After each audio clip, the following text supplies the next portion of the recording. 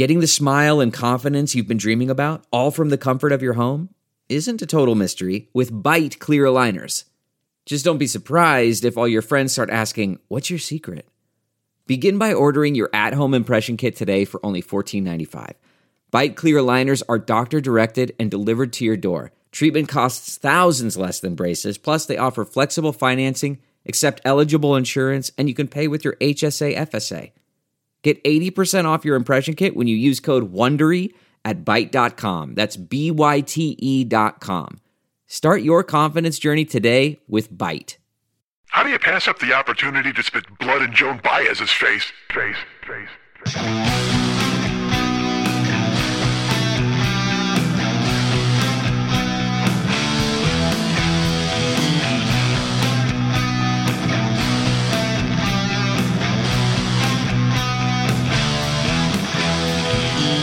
I'm so funny I inverted an epiglottis. Let's round up the faceless and get some pajamas. Dude, I didn't know my head was a bank. That's fucking awesome. I want to eat so many Tootsie Rolls I just shit a tire. I jerked off with this towel so much it might be a surfboard. Mr. Schmidt is an entertainer, not a ghoul. Hey, what's happening? Mike Schmidt, 40-year-old boy podcast. Folks, I said I wasn't going to talk about tech stuff. Well, I guess I didn't say it to you guys. I said it to myself. Mike, don't talk about tech stuff, I said to myself as I was sitting around thinking to myself whether or not I should talk about tech stuff. And I decided wholeheartedly, it was a consensus of one, ladies and gentlemen, I wasn't going to talk about tech stuff because, look, millions of podcasts are out there, but they got producers, they got people monitoring everything, and so they don't have to talk about tech stuff on the air. Maybe, you know what, maybe I'm looking at this the wrong way.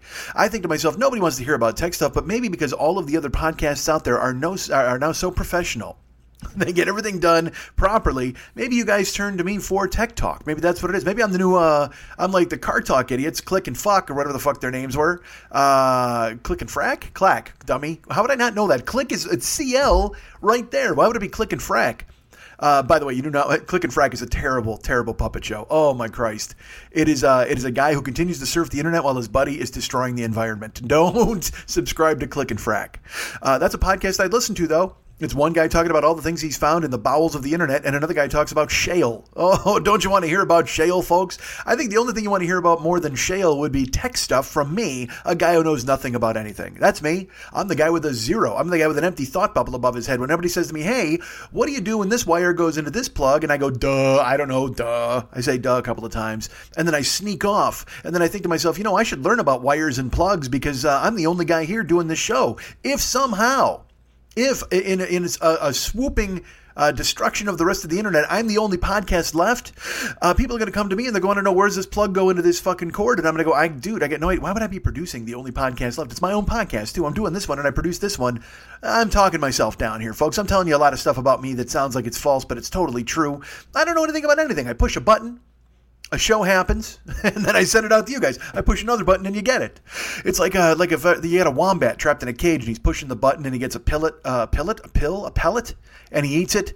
He gets a pellet of food, and then he records a podcast, and then he pushes another button, and another pellet of food comes out. Boom.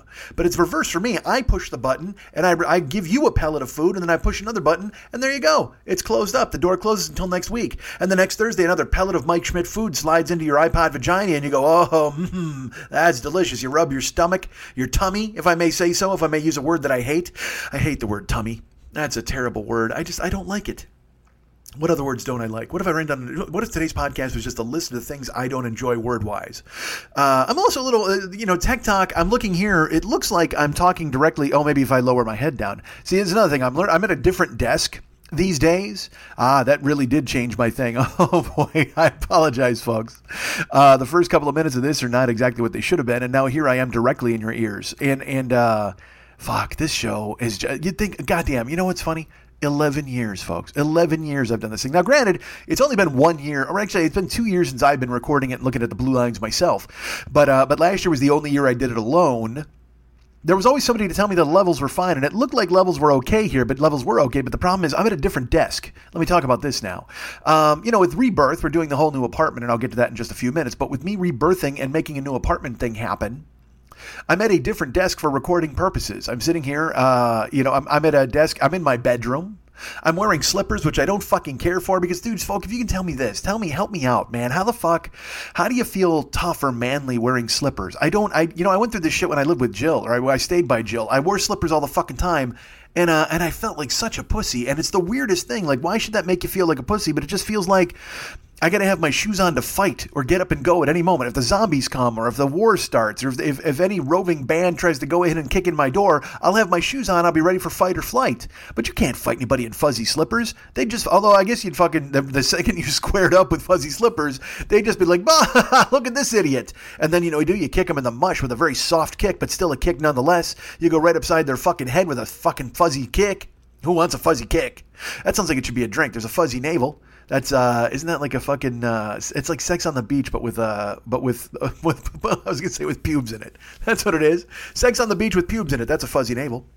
No, but there's like a fuzzy kick. Sounds like it should be some kind of that's just like fucking moonshine with pubes in it. There you go. I'm making all these drinks up. I don't know where you're getting the pubes, by the way. I don't know if you want the bartender involved with that.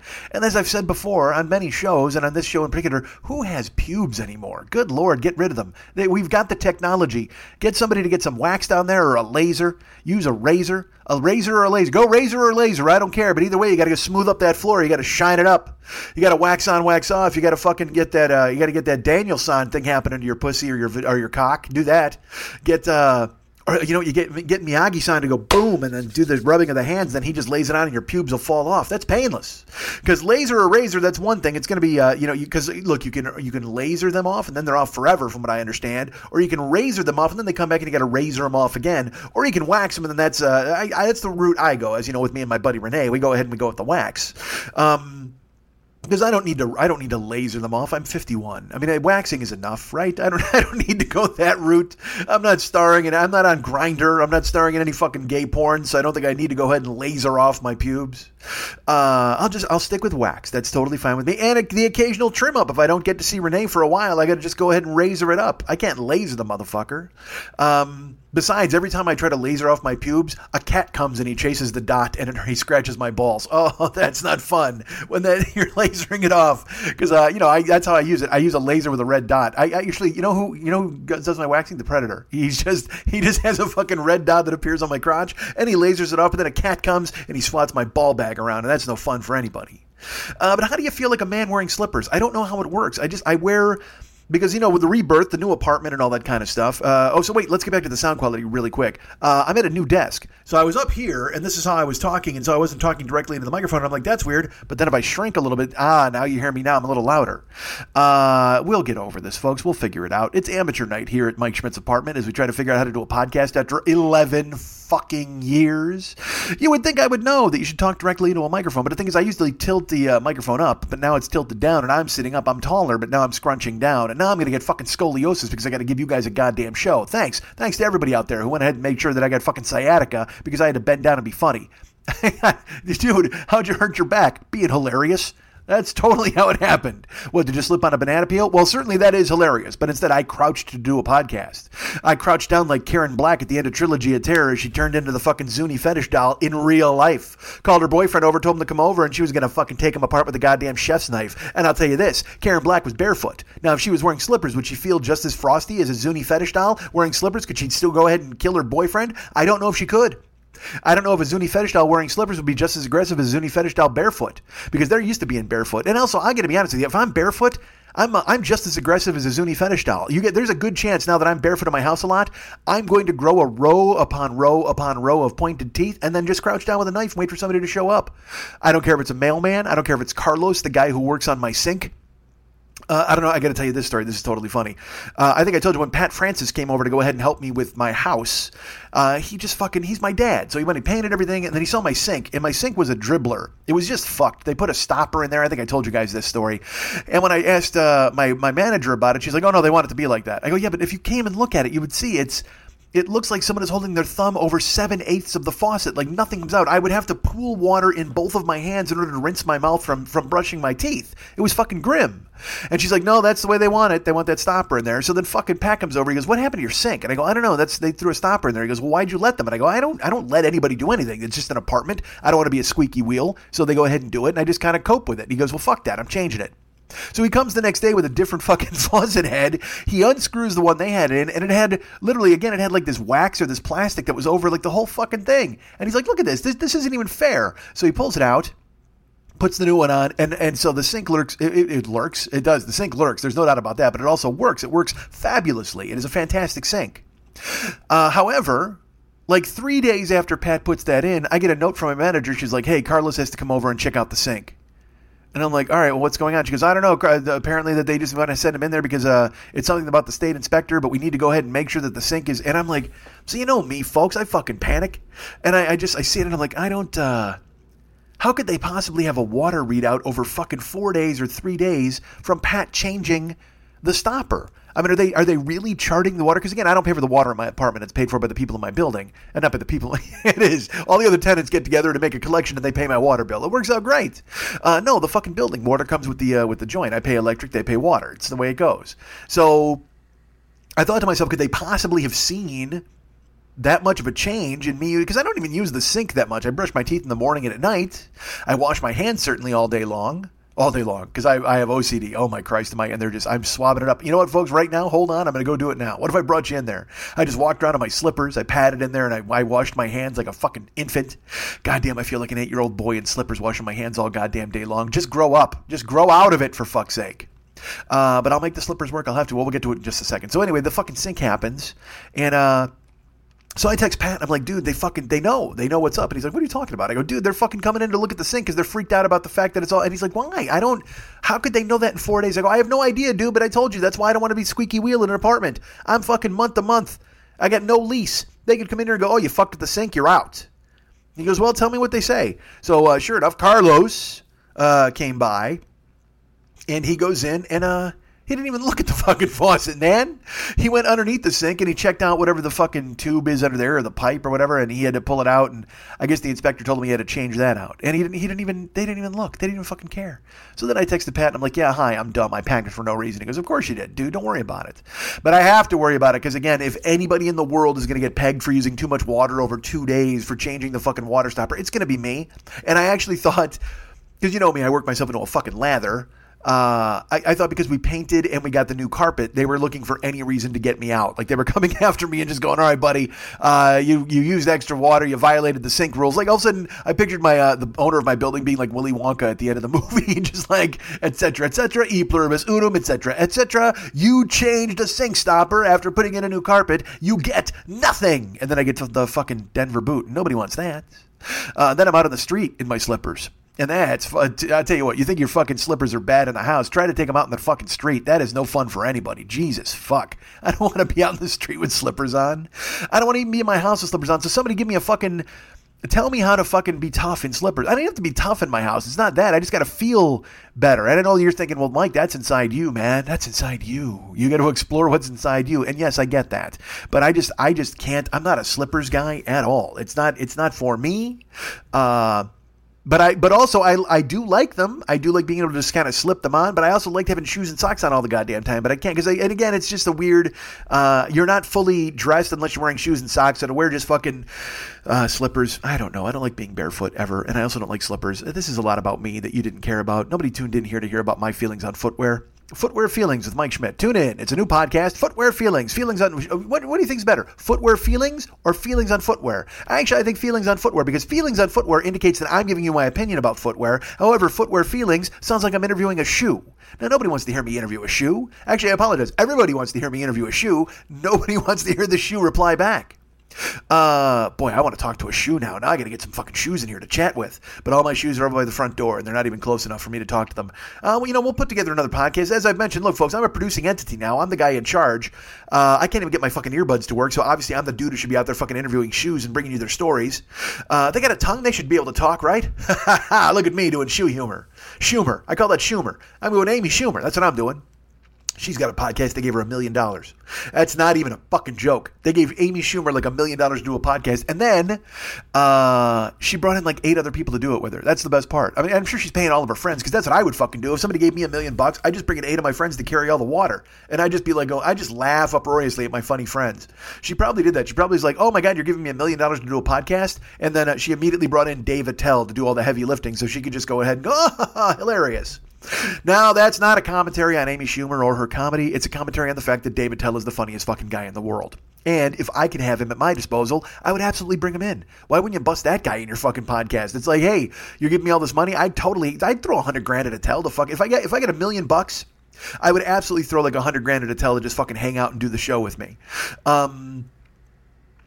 All right, yeah, maybe that's unfair. $900,000 and 100. That's not a good split, 9-1. I don't think that's a really good split for Attell. He's probably thinking, hey, fuck, man, I'm infinitely funnier than you. You give me 900, and you get 100, and that's not a bad deal either. I'll take $100,000 if I can just do a podcast with Attell. Because again, what's a podcast? We're sitting here talking. I'm sitting at a desk now. I'm doing this now for Patreon and whatever the fuck, whatever you guys want to donate and send. I'm doing this for the occasional sandwich on the road and whatever my Patreon money is.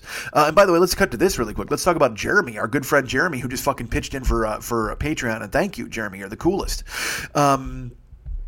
I'll get to that later, probably when I talk about the Patreon page. I don't know why it just overwhelmed me that I felt like I should say it now, but that's what I did. But that's what you do when you're in slippers, folks. You lose control of your own show and you lose control of your own narrative, and that's what you fucking do. You just start bringing up anything willy-nilly. Just throwing it right at you. Just pounding it inside your iPod vagina, throwing it out. Vomiting out thank yous in the middle of nothing, for fuck's sake. Goddamn slippers. Why am I wearing them? It's brutal.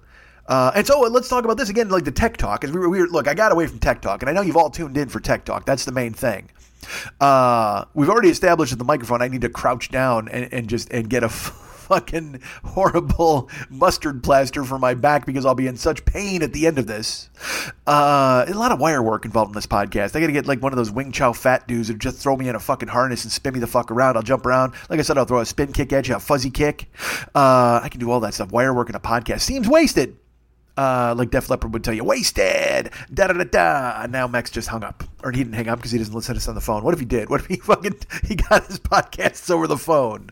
Mex didn't hang up. He just clicked out, if he listens at all. But if he listened to this, he heard me mention Def Leppard. He said, I'm out. And he just fucking backed slowly away from the computer. Because Mex doesn't like 80s metal. Mex doesn't like Def Leppard. He doesn't like, I'll tell you this, Mex doesn't like leopards. He doesn't like deaf people. He doesn't like Joe Elliott. He doesn't like Elliot, whatever the fuck that movie was with the gay ballerina kid. What the fuck was that kid? He doesn't like Elliot Thomas. He doesn't like Joe Thomas. He doesn't like any of these people. Joe Thomas, former Cleveland Brown. He doesn't like any free association you could think of between Elliot and Def Leppard and Joe. And he hates it all. Billy Elliot, that was the gay ballerina kid. He was dancing when he was 12. He was dancing when he was 12. He's a cosmic dancer. All right, so folks, here's the deal. I'm doing a podcast in slippers. I don't care for it. I told you about Tech Talk. I've crouched down now to talk into the microphone so you can hear me talking directly into it. So I think I'm going into the red a little bit, and you guys are finding it like it works. But here, I have earbuds, and I used to be able to plug my earbuds into my microphone and hear myself talk, which I enjoyed. I liked hearing myself talk. That was good. I mean, I can hear myself talk now, but I liked it going through my earbuds. So it's since the beginning of year 11, I have not been able to hear myself in my earbuds. But let me ask you something, and you guys know me, so I'm going to throw this out there in a way that it's going to be easy for all of you to guess. The fact that I cannot hear myself into my earbuds, has that at all deterred me from plugging in my earbuds into the microphone and then wearing them throughout the entire show? Of course it has not. Of course not. I'm sitting here now wearing unfunctional earbuds, non-functional earbuds. They're in my ear. I hear myself talking normally because I'm talking into the goddamn microphone, but it's part of the ritual. It makes me feel better to have earbuds in while I'm doing the show as if it's some sort of professional thing. I don't know. But I can't hear myself through them, so I don't know where the sound is going. But the blue lines tell me you're getting sound. Fuck, nobody cares about the blue lines. I know, I don't want to make this tech talk. I don't know how to explain it to you. But I don't like, it was when I was at Mex's house and we were trying to record the show together, and then we put us each in one different stereo track, and then I had to Google stuff, and Mex is like, that's his deal. He's like, hey man, let's figure out how to do this. And I'm like, I don't want to figure out fucking anything, man. I want to open up the microphone and talk and then be done talking. That's what I want to try to do. I'm going to just go vomit words all over everybody and then turn the fucking lights out and walk the fuck out. I want to be like Val Kilmer in the Doors movie. I want to sit there and just talk, and when it's over with, let's go get some tacos. That's what I want to do. I just want to fucking finish this fucking thing, throw it out there to you, and then just go get some fucking tacos. Don't we? Isn't that our end goal for everybody? Shouldn't everybody be like, yeah, man, let's go get some tacos? Of course we should. But I go to Mex's house, and he's like, well, there's got to be a way to do this. And dudes, There is no sentence on this planet I think I hate more than there's got to be a way to do this. I don't want to know the way to do this. If you can show me the 4 buttons I got to push to do it, but as far as the sitting down and the doing the work and the figuring and let's do a deep dive on Audacity. Holy fuck, is anything sound worse than that other than like yard work? Like if somebody said, "Hey, let's trim all of the hedges on a golf course," I'm not sure if that would be scarier for me than let's do a deep dive on Audacity. I forget what movie it is, but they're like, this thing reads like stereo instructions. What the fuck is that? Bill and Ted or whatever the fuck? I don't know. They just have like a time machine, and they're like, this thing reads like stereo instructions. And I mean, that's absolutely right. Anything that's got a KMHZ or do this, and then there's a fucking bump in the Audacity Audible, and you got to transport this and clip that, and holy fuck, dude, generate silence. I don't. It's hard enough for like when he does he digs me the new theme song every year. And I have to do the fade out. Like I got to put it together where I can figure out where the fade out is, and then also I got to figure out where to put it at the end of the show. That's as technical as I want to fucking get for the entire year. I do this. This is me. I'm the mouthpiece. I'm the talent, motherfucker. That's what I want to do is just talk. I don't want to have to figure out, well, where's the fade for this, and how do I split wires, and then let's get the polarity reversed so that we can hear both voices in one channel. And I don't give a fuck about your channels. I don't give a fuck about polarity. I don't care about any of that nonsense. I don't want to see red lines or blue lines. I just want to fucking talk. I want to click, talk, click, tacos. That's how I want to do it. That's exactly how I should handle my fucking business. Click, talk, click, tacos. The end. And I don't understand why people don't understand that about me. When I tell you, I can't. I'm not. So I go to Max's house and I'm like, I don't like the hassle. I don't want to do this. Actually, because I never say that to him. I just go, okay, let's find it. All right, yeah, it's a good idea. And then I'm looking for it. Because I also want it to work. I was proud a couple of years ago when we did the interlude, and I cut a bunch of fucking audio stuff up, and I put it in. I made these really quick these cuts and these clips, and that was something to be proud of because it was an effort. I made the job, and I got it done, and I made the effort to get the work done. But God, I just babbled over and over there. But now I sit here in slippers and I crouch to do a show. That's who I am. I'm a Zuni fetish doll just in slippers bringing you a fucking show. God damn it. All right, but still, so you can hear me now, which is good, but I can't hear me. I mean, I can hear me in the fucking abstract, but I can't hear myself in the fucking earbuds like I want to. And yet, folks, I continue to wear the earbuds. Why? Nobody knows. You know why? Because there's no producer to tell me I can't. It's a comfort level thing, man. I just want to make sure that I've got these ensconced firmly in my ears just in case they kick in. Who knows? Maybe 2/3 of the way through the show, boom, my voice shows up and like, hey, maybe I get Carlos in here. Carlos takes a look at this. He figures it out. He already fucking fixed the sink. It's the plumber. I've come to fix the sink. You ever see that in an electric company with the fucking parrot? Or is that Sesame Street? Sesame Street or electric company? It's the plumber. It's the plumber. There's a plumber. He's trying to get in and the parrot keeps going, who is it? And he goes, it's the plumber. I've come to fix the sink. He says it like 10 times. And then eventually he fucking faints, which I don't understand, quite frankly. Just leave. If you're a plumber, just go ahead and take off. You got a van. The DirecTV, certainly, those people, they showed me that you can just go ahead and fucking split. You don't have to come in. And I answered that guy's questions immediately. However, if you've got a parrot that's taunting you and you're just knocking on the door and they're like, who is it? And you're like, it's the plumber. I've come to fix the sink. Dun, dun, dun, dun. Who is it? It's the plumber. I've come to fix the sink. But he says it like 10 times because the fucking parrot's being a dick. And then he fucking passes out on the stoop. And then the person who owns it comes home and goes, who's this? And the parrot now, because he's a jagoff, the parrot goes, it's the plumber. He's come to fix the sink. And I was enraged at that parrot as a child. I know I was supposed to side with the parrot because in those shows you're supposed to side with the animal all the time. Like Tom and Jerry. You're supposed to side with the mouse because he's small and he's challenged. Fuck that. I wanted that cat to eat him in the first fucking frame. I want Tom the cat to eat the fucking mouse and then maybe he can just go out and have an adventure in his zoot suit. Let me ask you this. Is you is or is you ain't my baby? Let me go ahead and throw that in your lap. That's what Tom the cat wants to know and that's what I want to know too. Fucking zoot suit. He looked amazing. And here's the thing. Tom's got a zoot suit on. He looks fucking great. He's making the fucking the girl cat give it up. She's ready to just lay down and just fucking start moaning as he fucking mounts her. He's just because she's all pussy. She's not just giving up the pussy. She's all pussy. So she's giving all of herself to him because he's wearing a zoot suit. And what happens? The fucking mouse gets his own zoot suit and fucks it up. And then he's gonna fuck the cat. And get this, the chick cat is gonna fuck the mouse just because he's wearing a zoot suit. I guess I get, you know what? I can't blame the mouse. If you're trying to get some pussy and you wear a badass suit, who gives a fuck what species shows up? Just go to work. But at the same time, I guess I got to blame her. You got a guy of your species, and Tom the cat is very attractive, certainly. And he's wearing a zoot suit, and he gives the whole song. He has the whole, is you ain't my baby, hey, cha-cha-cha-cha, whatever the fuck. Watch fob, the whole 9, pointed shoulders. And then fucking Jerry the Mouse shows up in the zoot suit, and she's like, ooh, he's cute too. And I'm like, well, I mean, I guess maybe the two of them could work her at once. Just fucking take turns or tag in or just fucking go at it from, there's a lot of, this cat's ready. She's laying back. And if she likes mice and cats, who knows? She's fucking bicatual. That's who she is. She's bi-animal, bi-speciesial, whatever the fuck you want to call it. So maybe she rails them both and that's fine. Maybe, it's a different cartoon. Certainly that's a Fritz the Cat more than a Tom the Cat cartoon. But I was mad at Jerry the Mouse. It's like, dude, let this fucking cat get laid. All right, can you just go you've fucked with them forever. Like literally, you've sicked bulldogs on him. You've hit him in the face with pies. You fucking set him on fire. You plug his tail into a goddamn outlet and he lights up and we see his skeleton. And so just give him one episode where he can get laid. Is that possible? Could that happen? I always rooted for fucking Wile E. Coyote. I know that sounds ridiculous because you're not supposed to root for the man. You're supposed to root for the underdog. But I mean, when you watch it. These aren't the underdogs. Like the fucking Jerry the Mouse and the Roadrunner are not underdogs because they win all the fucking time. If anything, they're the fucking New England Patriots of cartoons. You gotta hate them. They constantly cheat. They fucking get their way. And they wind up winning every fucking thing in their fucking way. And they root and they're fucking, who roots for them? I can't. So I can't root for Roadrunner and I can't root for Jerry the Mouse. I root for Wile E. Coyote and I root for Tom the Cat because I want them to continue their Sisyphusian escapades as they push the boulder up the hill and then it rolls down. I just hope one of these times it will roll down over a mouse or a fucking Roadrunner. I remember one time they build this thing. They're like, oh my God, you're not going to believe this. It's going to be fucking amazing. Wile E. Coyote catches the Roadrunner. He totally catches the Roadrunner in this one. It was a selling point back then. Now this is, again, before 1,000 channels. So we cared about this kind of thing. I'm like, all right, finally, my whole life, I've waited to say Coyote catch the Roadrunner. I wanted to see Wile E. Coyote catch the Roadrunner. And sure enough, they put on the episode, and Wile E. Coyote caught the Roadrunner. Unfortunately, just before it, he was either, I forget if he was zapped by a shrinking ray, or the Roadrunner was zapped by a growth ray. But the fucking Coyote, he was only like 3 inches tall, and he's holding onto the ankle of the Roadrunner. And then, if I remember right, and have this, don't quote me here, but I think the Roadrunner went meep, meep, and he fucking, I can't even do the noise that he makes. And then he probably pecked Wile E. Coyote on the fucking head.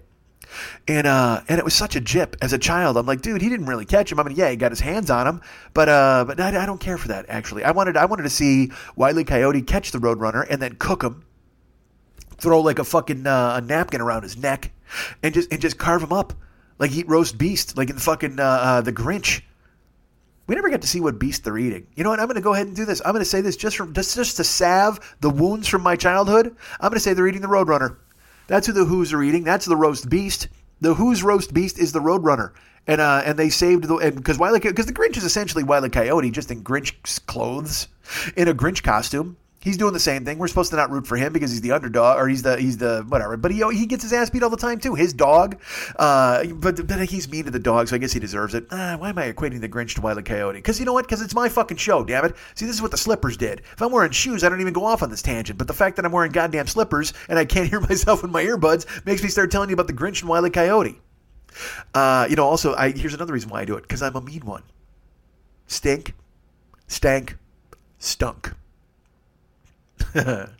My apartment is, like I said, I'm in a new desk now. So I'm in my bedroom recording because the other desk has got stuff on it. That's the desk where I'll be streaming stuff soon, I say. But now I'm at the desk in my bedroom, and which I'm going to move eventually when I get a dresser. But I was doing my apartment today, man, and I got bogged down in doing all these videotapes. I think I told you guys this. I've told you this forever and ever for 11 years. I have, it's got to be over 100 videotapes. And I don't know what's on all of them. Some of them I know what's on them. But I dragged them out. And my apartment, I could probably make more progress. However, I get caught up in going through things. And then I'm like, ooh. And then I start reading stuff and I start looking at things. And then I start taking photos and posting it on the fan club page. And because it's fun to me. But in these videotapes, like I will tell you this, I found a bunch of like 9/11 videotapes, and then I found a bunch of like Dennis Miller videotapes, I found a bunch of Chicago Bulls videotapes. There's a ton of blank videotapes. I don't know what's in those. But it's enough to distract me from doing any real work and getting the stuff done that I need to get done in my apartment. But today, I'll tell you this, I was wandering around and getting stuff done. I thought I was making good progress. I got all of my books unpacked and put on one bookcase shelf, which looks really good, and I'm proud of it. And then I don't know how, but in my apartment, there's fucking sharp edges everywhere right now. It's all these old tubs, and some of them are cracked. There's a bunch of cracked plastic and shit like that. And I'm barefoot, man. I don't want to step on fucking anything, so I'm trying to be really careful. But the thing is, I'll overstep just a step, but then my fucking, I got giant calves because I'm a big weightlifter, motherfucker. Not really a weightlifter. It's just, my calves have been lifting weight forever. I'm not a bodybuilder. I just got big calves from carrying around my fucking giant frame forever and ever. But my calves stick out further than my ankles, so when I zigged when I should have zagged, and I cut the fuck out of my calf. And it was one of those things where you ever do this where you bump your arm and you don't even think about it. You're just like, my arm's kind of sore. And then you look down like 15 minutes later and there's blood pouring out of your arm. And you're like, how the fuck did that happen? Well, that's what happened to me today. I was walking and I did something. My calf got caught and I went, Jesus. I go, whatever the fuck. I just figured I snagged it and it wasn't that big a deal. So then I had some laundry to do. I did like 5 loads of laundry. So I got to fold all this laundry. By the way, it's true, full disclosure, I did my laundry yesterday and it sat in baskets overnight. I wanted to do it. I wanted to go ahead and fold it, but I just thought to myself, it's another thing I got to do. And then I wound up taking photos of videotapes and posting them all night long. It's going to take me forever to get my shit done. So I went ahead and I was folding clothes and I sat on my couch and I was like, man, my calf, what the fuck, man? Whatever the fuck that happens. And I'm folding, I'm matching socks and I'm folding towels and I'm folding sheets. And I saw a video. Get this, I saw a video, I'm sure you saw it too, it went viral, of a woman who folded a fitted sheet, and she did it in such a way that you would never know it was a fitted sheet. It looks like she folded just a fucking regular top sheet, and it's beautiful. I mean, it's so good. And in my head, I thought to myself, well, I should Google that to see if I can fold these fitted sheets the right way. And then, you know what, I just roll them in a ball. Who the fuck cares? Why do I mean, look, that's not a skill I need. I'm 51. I'll be dead soon. I don't work in a fucking hotel. If I want to just crumble up my fucking fitted sheets and throw them in, that's fine. Because I'll tell you this, I bought all these new sheets at Costco a couple of months ago, and they're fucking comfortable as hell. They're awesome. But I'll tell you this, when you dry them, if you don't fold them right away, they wrinkle. Like, more sheets are just sheets, but these are like fancy, so they actually wrinkle. So that even when you put them on the bed, it looks like you're crawling into a raisin, which is fucking weird. I guess I've just never seen sheets that were nice that wrinkled before, because these are like Pima cotton or whatever the fuck, and I think they're like, 1,000 thread count. They're fucking nice.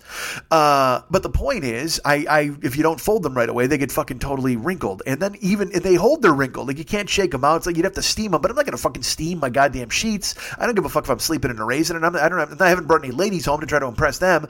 And ladies, let me ask you this. All right, if you go to a guy's house and he's got the wrinkly sheets, is that it? Is that a deal breaker? Because, you're just about to do some work in those sheets. Look, I understand if they're like stained or filthy, that's a totally different thing. But if they're just sheets that are wrinkled and you know that they're clean, you can smell them and stuff like that. I can't imagine that that's a deal breaker. But if it is, please let me know, because holy fuck, I got some wrinkled sheets and I bring a lady home and I want her to fucking turn tail and run. And then I got to pad out in my slippers and chase her, please don't go. And I'm just sobbing. One tear comes out of my eye. Please don't leave. I got my slippers on like an idiot. What a pussy. What a goddamn pussy. Why are you wearing slippers in your house? Because I want my rug to last. That's why. Because I want to care about my rug. So ladies, let me ask you this. Is it acceptable for a man to wear slippers in his house if he's trying to make sure that his rug doesn't go fucking bad? I don't want my rug to go tits up. It's a new rug. I care about it. I care about the paint on the walls. I care about the rug. I care about all this stuff. So if that means I got to wear slippers and be less of a man, although am I really less of a man if I wear slippers if I'm caring about the rug? So maybe that's the thing. And maybe it's like a guy who's like good with babies, or like a guy who's good with pets, like a guy who's good with a dog or a cat, and all the ladies are like, "Aw, I want to fuck that guy because he's nice to that fucking parrot." You don't want to fuck the plumber because he just fucking fainted. That parrot was a dick. Don't fuck the parrot either. He's a jagoff. But if you see a guy who's being nice to a fucking like hedgehog and you're like, oh, how cute. I'm going to rail that guy. That's fine. So maybe it's like that way with a carpet. Like maybe you're like, oh, he cares about his carpet. Look at that guy. He wears slippers to keep his carpet safe. I'm going to fuck the shit out of that guy. I don't know if that's a real turn on, but who cares? It exists. If it's a possibility, it could happen. Maybe you're out there thinking to yourself, I'm going to fuck the shit out of a guy who's good to his rug. In which case, I'm totally good to my rug. And I'll be good to your rug, ladies. Ha laser eraser. All right. So I fuck up my leg, right? So I figure it's just sore and I'm folding stuff. And then after 20 minutes, I decided to check down. I'm like, well, this is not going away. This still seems like, and that wasn't throbbing, but at the same time, it was just sore. And it was staying sore. So I look down at my leg, and my leg is also pressed into my couch, and there's blood everywhere. There is blood. It's run down my calf. There's a gash in my calf. And not only that, I pressed it against the couch. I've got a good fucking 2-inch by 2-inch blood stain. Just a splotch right on the fucking bottom of my couch. Not on the cushion, but the couch part. And I looked at it, and then in my head I go, I don't even know I mean, I've watched enough ID Network to know how to get bloodstains out of your furniture, but I don't think I have any of that stuff on hand, and I don't want to fucking... So I got to go to the store, I guess, and get Fantastic or Blood Remover or whatever the fuck, bleach. But at the same time, here's the thing now. I'm a guy who's nice to his carpet because he wears slippers, but you guys are thinking to yourself, well, yeah, but I'm not going to fuck you because you won't even wash bloodstains out of your couch. Jesus Christ, dude. You're telling us about how you're wearing slippers to preserve your rug, but now you won't even wash the bloodstain out of your couch? And it's a nice piece. I won't lie to you. It is a solid 2x2. It's the Shroud of Schmitty. That's what it is. It's like a Turin thing happening on my couch. It's my blood, although it could be Vimto. That Vimto could be my blood. That blood could be my Vimto. Who the fuck knows? But still, I know. I think I've talked myself out of all of you guys fucking me. Not that you were gonna anyway. Now look, and I'll tell you this: I don't have a problem with you fucking me, but I might have a little bit of a problem with you not fucking me. Hey, Schmitty. Oh, baby, we've got your money. Don't you worry. I said, hey. Eddie Murphy taught me that back at the house. What if I just did ODB the rest of the time? I was at the House of Blues the day ODB threatened to blow it up. I met him before that. Seemed really nice. And then later on, he made terroristic threats and they called the cops on him. Now that I think about it all these many years later, it might have just been because he was black. Maybe they thought, hey, here's a black dude and he's a rapper. Let's call the cops. Because that seems to be what's happening. Everybody calls cops on the black people now. Just, you got a lemonade stand? Hey, we're calling the cops. Hey, what's this, a coupon? We're calling the cops. I saw someone the other day again about somebody who was they were shopping and they said they told the black girls you can't shop in here without a chaperone. Meanwhile, there's all these like fucking white kids shopping unchaperoned. So then the black kids, rather than start a fight because they were very nice, even though they shouldn't have been, they should have torn that fucking place to shreds, they went and got a chaperone. And they were told they still couldn't shop there. Oh, of course not. Why would they be allowed to do that? You can't be shopping while black in this country. What happened to this fucking world? Be cool. Again, I'll say it as I've said in many other episodes. I'm a be coolocrat, man. Just be cool. Be nice to people. That's all you got to do. Fuck. So anyway, there's a giant blood stain on my couch because I cut my leg and I didn't fucking look at it. I was sorting videotapes and they're still here. I keep sorting the videotapes and I can't bring myself to throw them away. I cannot. I thought of another reason today why I can't throw them away, and you're going to laugh. But seriously, on these videotapes somewhere, because I have all these blank tapes. Now, like I get a bunch of Bulls tapes and shit like that, and that stuff, I can get rid of that because that stuff you can find online all the time. But I guarantee you that I have... I was going to say a bunch of old shows, and we get that. But here's the main thing. All of my game show appearances are on these videotapes. I just don't know where. I guarantee my Generation from VH1 is on there. My Greed appearances are on there. All of my Ultimate Fan League, this season where Paulo Benencia, when I stomped into the fucking crowd and crushed everybody, we destroyed everyone and went undefeated. Those are all available on my video cassettes. But I don't know which ones because I did not label them properly because I'm a genius. So part of me is like, the ones that say Dennis Miller and all this stuff, I might just throw those away because I know what those are and I don't need to save Dennis Miller shows, even though I'd love to fucking post them and who cares. But part of me thinks that I should just go ahead and send all the blank ones off to be transcribed. Because I also found this. I found a bunch of Jimmy Pardo videotapes. Like I found three solid tapes of Funny Money, which is probably like 18 shows because I did the 6-hour thing. So no, there's 12. That's got to be 36 shows of Funny Money. Because they're 6-hour videotapes. I got Funny Money tapes. I found both of Pardo's one-man performances, including the one from 9/10/01, which was just the day before 9/11. We killed, and we were like, oh, this is awesome. And we were supposed to do it 9/11. Yeah, I had to postpone it by about a month. But I found that performance as well. I found, like I said, all these Dennis Miller shows, all these Bulls things. But here's the thing. A ton of them are blank. All right. And those are the things that's the stuff that I can't figure out what I need to do with. I would love to have them transcribed or figure out a way to do it, but it takes real time. I actually called some places around here. I thought it was going to be like $10-12. Dudes, it's fucking $20. $20 for 2 hours. So I told the guy, I go, hey, look, man, these tapes are like 6 hours. He goes, oh yeah, it's going to be more then. And then that's if they put it on a hard drive, but he wants me to buy a hard drive from them. And I'm like, fuck that. I'll just bring you a hard drive to use.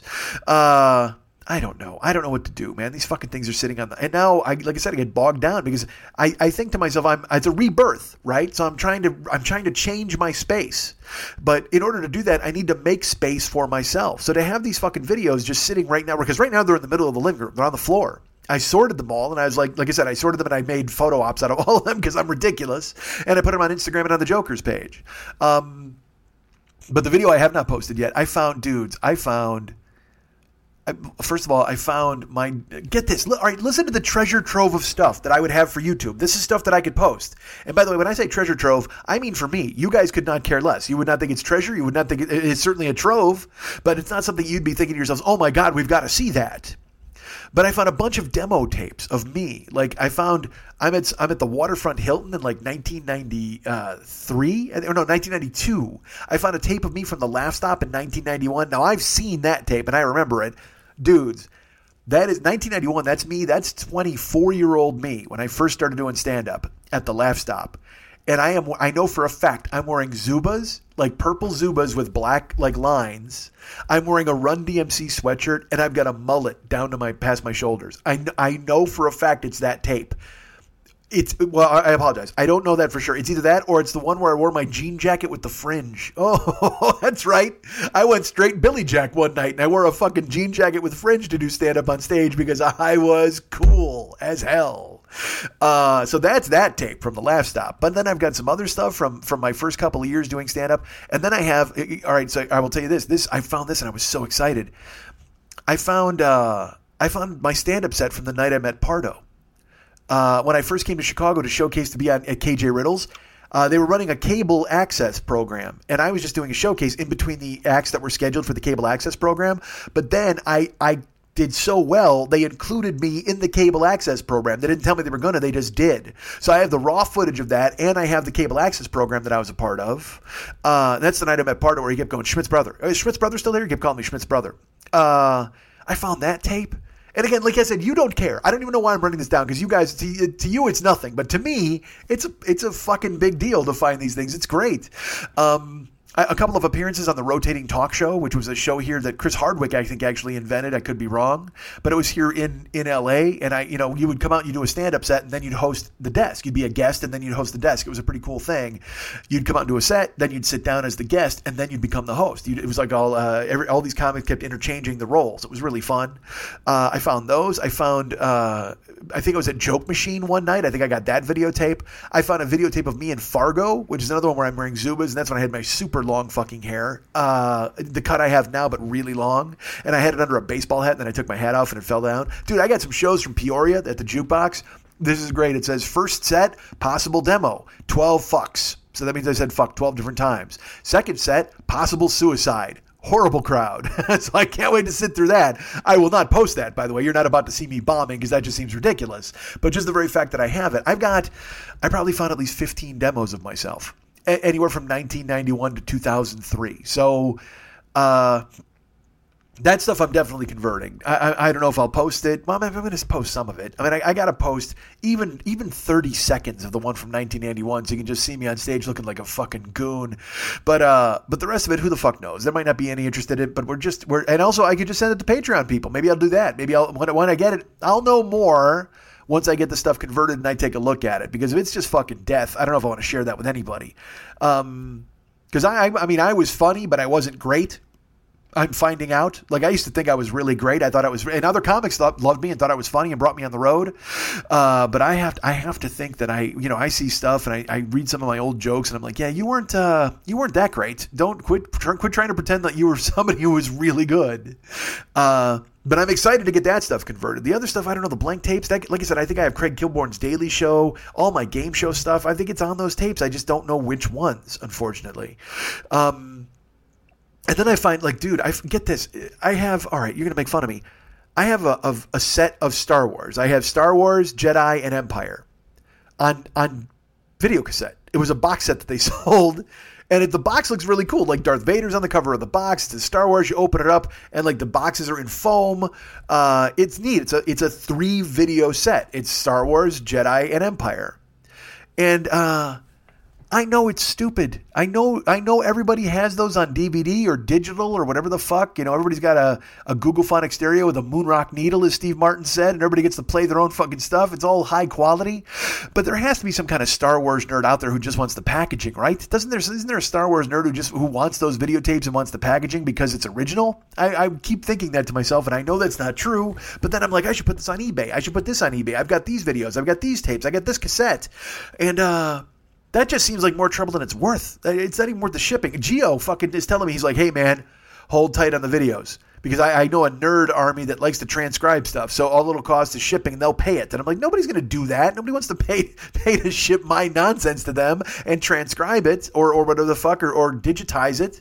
But he says they will. So that's why I haven't thrown everything out yet. Even though Mike Siegel is taunting me, other people are telling me, dude, just throw this stuff right the fuck away. And I get that. However, I've been told to hold tight. So these videotapes are here. The Star Wars one, all of them. They're so dumb. I don't know why. It's fucking up everything else. Like I unpacked a bunch of books today. I'm going to unpack DVDs. I'm going to arrange my living room. I'm going to finish my bedroom. I'm going to put my clothes in one closet. I'm excited. I mean, I'm making progress. I really am.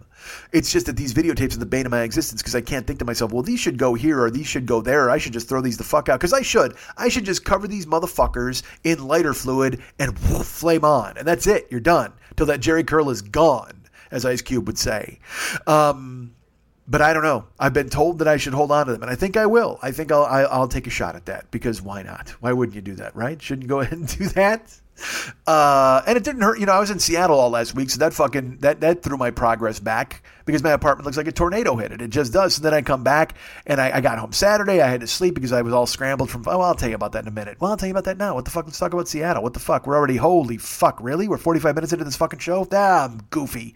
What a goon. What am I talking about for 45 goddamn minutes? Have I breathed yet? It doesn't feel like I've breathed yet. See, this is what slippers do. They give me superpowers to talk for 45 minutes about fucking nothing and nothing funny at all. This is just a lot of me talking in fucking circles, right? But I mean, I guess I shouldn't pretend that my show is anything other than that by every other week, for fuck's sake. All right, so, dudes, this is what I say to you. I went to Seattle. Have I mentioned that? Did I mention that I went to goddamn Seattle? I did. I went last week. It was fucking amazing. I was there 4 days. I went to 2 concerts. I did 2 shows. Let's just dive right into it. Should I ease you into it, or should I just dive right in? Perhaps I'll dive right in. or I'll ease you into it. Who fucking cares?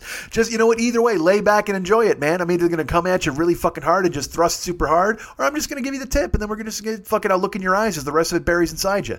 That seemed aggressive, right? That seemed weird. All right, so here's the deal, folks. I went to Seattle. It was fantastic. I flew out last week, which is what, Wednesday? Yeah, I flew out Wednesday. I recorded the show Tuesday, flew out Wednesday, went down to, I flew out of Burbank. And, it's funny. When I booked this stuff, I booked it in April. So I made a plan where I was like, all right, well, this will be cool. I'll go ahead and book this in April and it'll work out perfectly. And I'll get the flights taken care of. Because I bought the Pearl Jam tickets first and foremost. That was the main thing, is I bought the tickets to see Pearl Jam. And then I was like, all right, well, now I'll go ahead and book flights and I'll make sure that's squared away. And I booked everything. It was great. I got it all squared away, except for, guess what I didn't book? My lodging. Yeah, I waited on buying a hotel because I'm a genius. And I thought to myself, well, the closer it gets, I'll go ahead and buy a hotel. It'll be fantastic. They got Airbnb because Airbnb has spoiled us. It's made us all fucked in the head because you just think to yourself, well, I mean, I'll just go ahead and get an Airbnb. I'll just go ahead and grab that at the last fucking minute. Here's what I'm going to tell you. Pearl Jam was doing 2 shows in Seattle. That's 47,000 people each night. Not all of them from Seattle. In fact, I would venture to say maybe none of them from Seattle. Pearl Jam's one of those bands that draws people in from goddamn everywhere. On my flight in, for fuck's sake, there were like 30, 35 people on the plane that were going to Pearl Jam. They had fucking shirts and hats. They were coming from, because I flew to Vegas. That's another fucking thing. Oh, Jesus Christ, dudes. When I booked this, I saved $9 by flying out of, all right, more important than this, I saved time. I want to fly out of Burbank because I don't want to go to fucking LAX. If I go to LAX, okay, that means it's a $30 lift there and a $30 lift back. So I'd much rather fly out of Burbank. Even if it costs 20 extra bucks, it's only a 7-minute ride to fucking Burbank. No, check that. It's about a 10, 15-minute ride. That's the worst part, because when I come home, I don't want to fucking hop in and drive back from LAX, and it takes fucking forever, and then you pay $30 for the privilege. I just rather get a lift or whatever from Burbank, because that's fine. Round trip, it's $12 there, $12 back. So the round trip from Burbank to my place is cheaper than one way to LAX. Now, if I pay that in airfare or whatever the fuck, that's fine with me. Even if it works out and it breaks even, I'm totally cool with that. At least I get to leave out of fucking Burbank and come back and get home sooner. Because fuck, dude, LAX, what a nightmare. Even when I'm Ubering and lifting, I don't want to fucking go there anymore. I just don't, because you get down there close to the airport, and I've talked about this and I've bitched on here before. It's like fucking 17 minutes to go a mile, the last mile into the airport, because everybody and his goddamn brother is converging, and all the Lyft and Uber people are going to the same fucking level. Dude, it's a nightmare. So fuck it. I'd rather take Burbank. So Burbank didn't have any straight flights to Seattle. LAX, I could have gone nonstop. Burbank, I'm like, well, that's okay. It's just I'll go ahead and fucking make the sacrifice. But then the day of, that's when it all changes. Like you're like, oh, this will be totally fine. I'll go ahead and make it work, and I'll just go ahead and it's okay. I'll have a little layover. But then the day of, you're just like, I just want to fucking go, man. I just want to go from Burbank to fucking Seattle and make it happen. I don't want to go to Vegas. Why the fuck would I fly south to go north? It's the dumbest fucking thing in the world. And yet, it sounded like a pretty good idea at the time in April because I wanted to go ahead and make sure I could fly out of Burbank and save a little, just like, what, $10 overall or whatever the fuck, $15?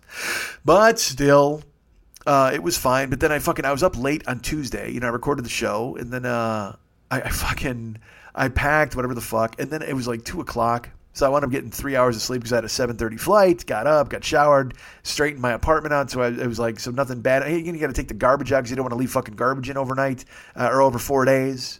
So I had to scoop that up and go to the airport real quick. And then I flew from, and here's the thing, man.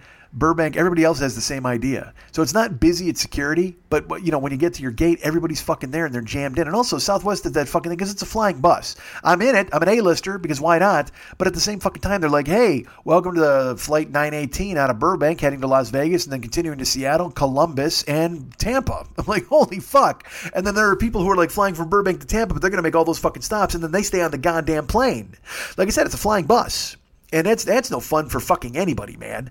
So I went, and I got there for my Burbank flight, and it's packed. It's fucking juiced, because everybody's going, like I said, nobody's just going from Burbank to Vegas, although the flights to Vegas are usually packed, but other people are continuing on to different fucking cities. So I went, and I got on the plane, and I had to sit next to people, which is fine. Nobody wants to sit next to people early in the morning. I get to do that thing where I apologize. I'm like, hi, I'm sorry about this. And the woman was very nice. She was charming. She was okay. I'm like, look, I'm really sorry. I'm a big guy. I'll lean into the wall. She's like, it's okay. I'm used to it. She patted my knee, which I was like, all right, well, business just picked up on this flight. How you doing? Let's see what happens. We get a Mile High on the way to fucking Vegas. It's only an hour flight, lady. We don't have much time. Grabbing my knee and such. I'm going to throw a ride right here in fucking row 17, not aisle 17, row 17. I was sitting in 17 because that's where I got to go to lean in with the best shoulder in the fucking window. You don't care. Nobody cares where I sit. I sit on the right side of the plane. You know that? Against the window so I can fucking bury myself into the side of the plane and not humiliate the person in the middle. We flew. Jesus. Is this really anything we want to hear? Yes, it may be. I don't know. I question it in the moment. And yet here I go. I plod through and I continue to tell you. I flew from Burbank to Vegas. I get to Vegas and I had to fucking hustle from one terminal to the other, grabbed a Jamba Juice, and I got on that plane. Of course, Vegas to Seattle completely fucking packed. And like I said, there's like 35 people going to the Pearl Jam concert, and they're all like, "Woo, PJ, yeah, look at that fucking hat." Woo, I'm just like, and I'm not wearing any Pearl Jam stuff because I'm not that fucking guy. I have one Pearl Jam hoodie, but they don't. You know what? Here's the thing: Pearl Jam, their merch is fucking amazing. They have really great merch, but they don't ever sell any pullover hoodies. All their hoodies are zip. I don't know if it's cheaper for them to produce it that way. It would seem like it would be more expensive to have a zipper. I mean, a pullover seems better, but I only wear a pullover hoodie. I don't wear a zip. But in like 1998 or whenever it was, or 2001, when I saw them here in LA, I bought a zip hoodie. So I do have a Pearl Jam zip hoodie, but I'm not wearing it to the fucking show. Who's that weirdo?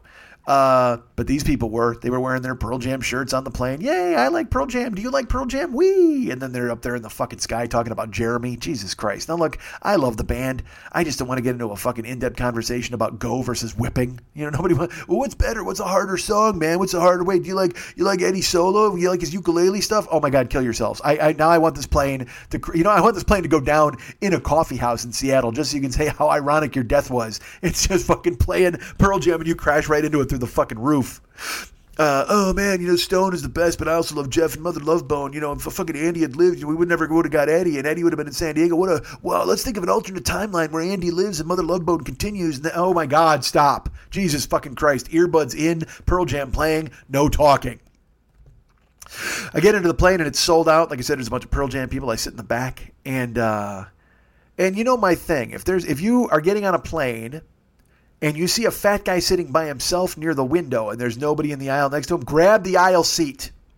Because odds have just tripled that nobody will sit in the middle seat between you two because nobody wants to be in that unholy flesh sandwich at 35,000 fucking feet. But they think about it. They might want to. If there's nowhere else, let's put it this way, that will be the last seat taken on the plane. I guarantee it. People might sit there, but it's because there were no other fucking choices.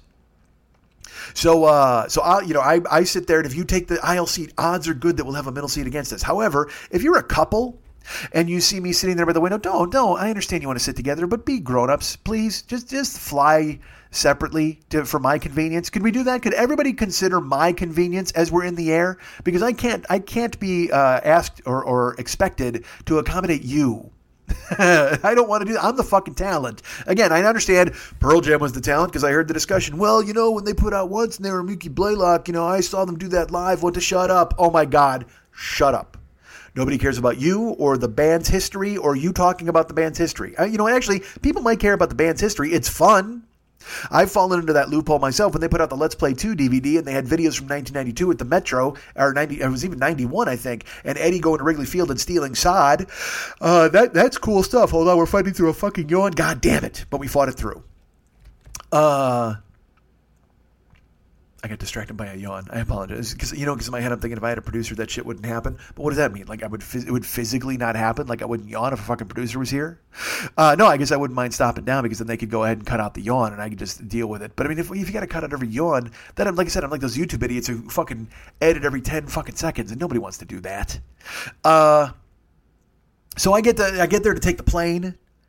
And I sit by the window, and sure enough, everybody's coming down toward the back of the plane, and these two people slide in next to me, and that's fine. I get it. You should. There's nothing wrong with that. But this dude sat between, and he was like, he was a little guy, which was good. He was a little guy and a big guy. The little guy sat in the middle. So I looked at him. And I said, hey, look, I'm really sorry. I'm a giant person. I don't want to squish you for this flight. I apologize. And he looks at me and he goes, oh, honey, that's okay. My husband's a bear, so I totally get it. And when he says that, the big guy who sat next to him leans forward and just kind of waves at me like, hello. So those guys are married, which is fine. So I go, all right, well, that's cool. And he goes, so, don't worry about it. He goes, if anything, we'll just sleep all over one another. I'm totally used to it. That's fine. Let's not get carried away. Queer eye for the coach class, all right? I'm going to take a nap. I'm not up here to spit roast a twink at 20,000 feet. But good for you. I'm glad you have that thought. But that's not happening. I refuse. I mean, I know that the offer's on the table, and you're sandwiched between a couple of bears, and that's good for you in the sky. You want to go Mile High Club with a couple of us, but I'm just going to put my hood up and go to sleep. But thank you for the offer. Although he didn't really offer, and that's probably my imagination working overtime. But still, just the fact that he's like, we're going to sleep all over each other. I'm like, all right, good for you. So, we take off. And the flight from Seattle, I think it was like 2.5 hours. But I'm sleeping.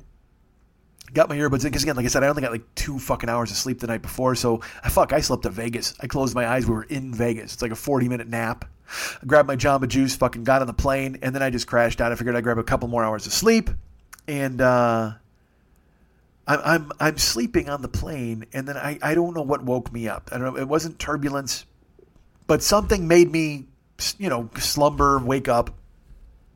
And I sit up my head. I raise my head off the thing, and I realize the dude next to me is asleep, and he's asleep with his head on my shoulder. And I've had that happen to me before. I've talked about it here on other shows where I've had people fall asleep on me. It's the weirdest. Because I'm leaning over. I guess they feel that they can lean over. I don't know. And also because I'll have the armrest up because I'm a big dude. So I guess all bets are off at that point. I talked about one time me and this fat dude just formed this unholy alliance as the two of us just fucking dominated the plane. Like, giants! We were just wedged together in one big job of the fucking plane passenger. Job of the... I couldn't... How smooth was that? Job of the passenger would have been better.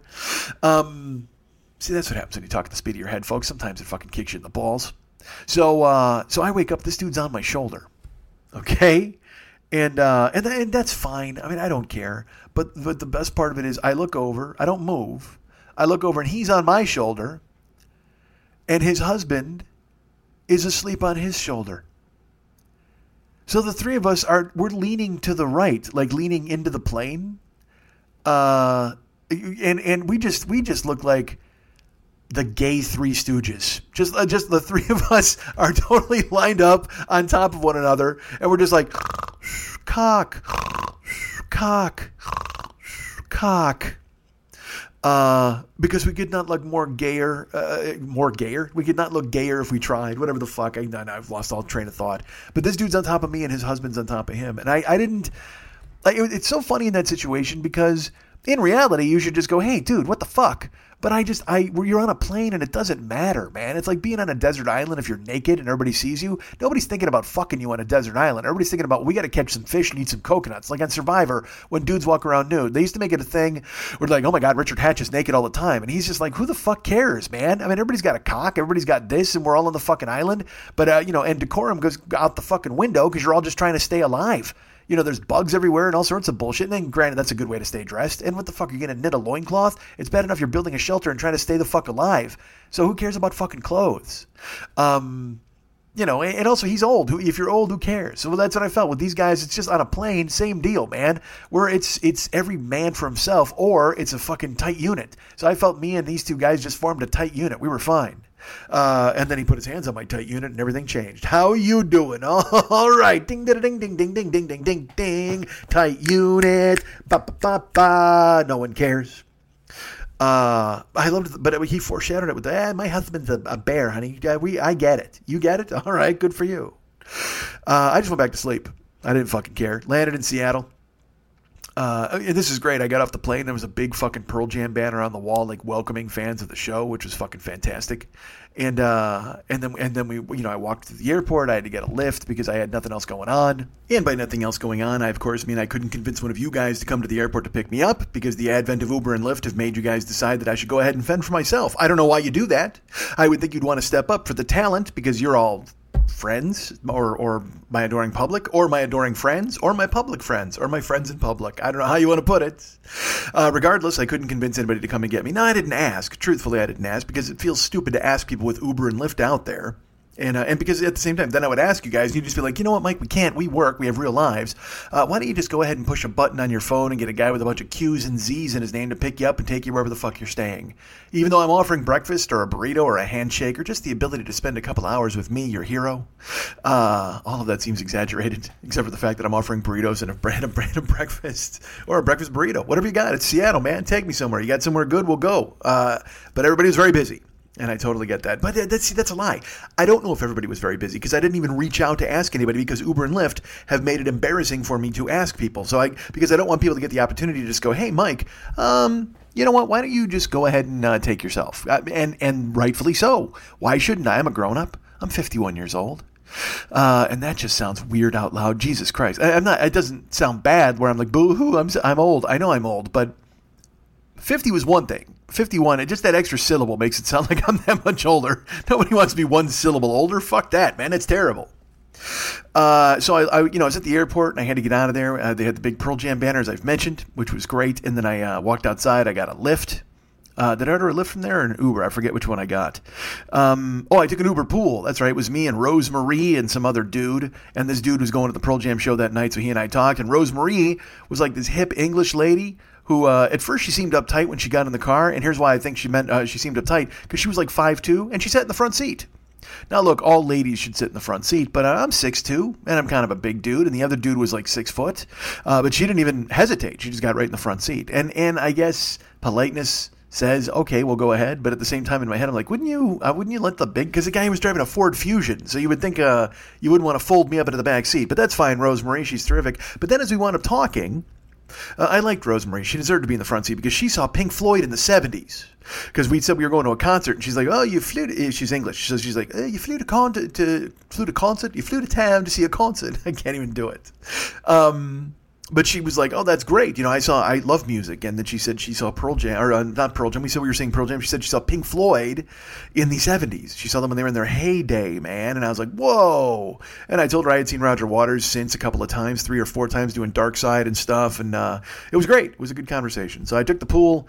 And boy, even a pool ride, though, was like $26 because the airport was hammered with Pearl Jam people and all sorts of new people going in and out.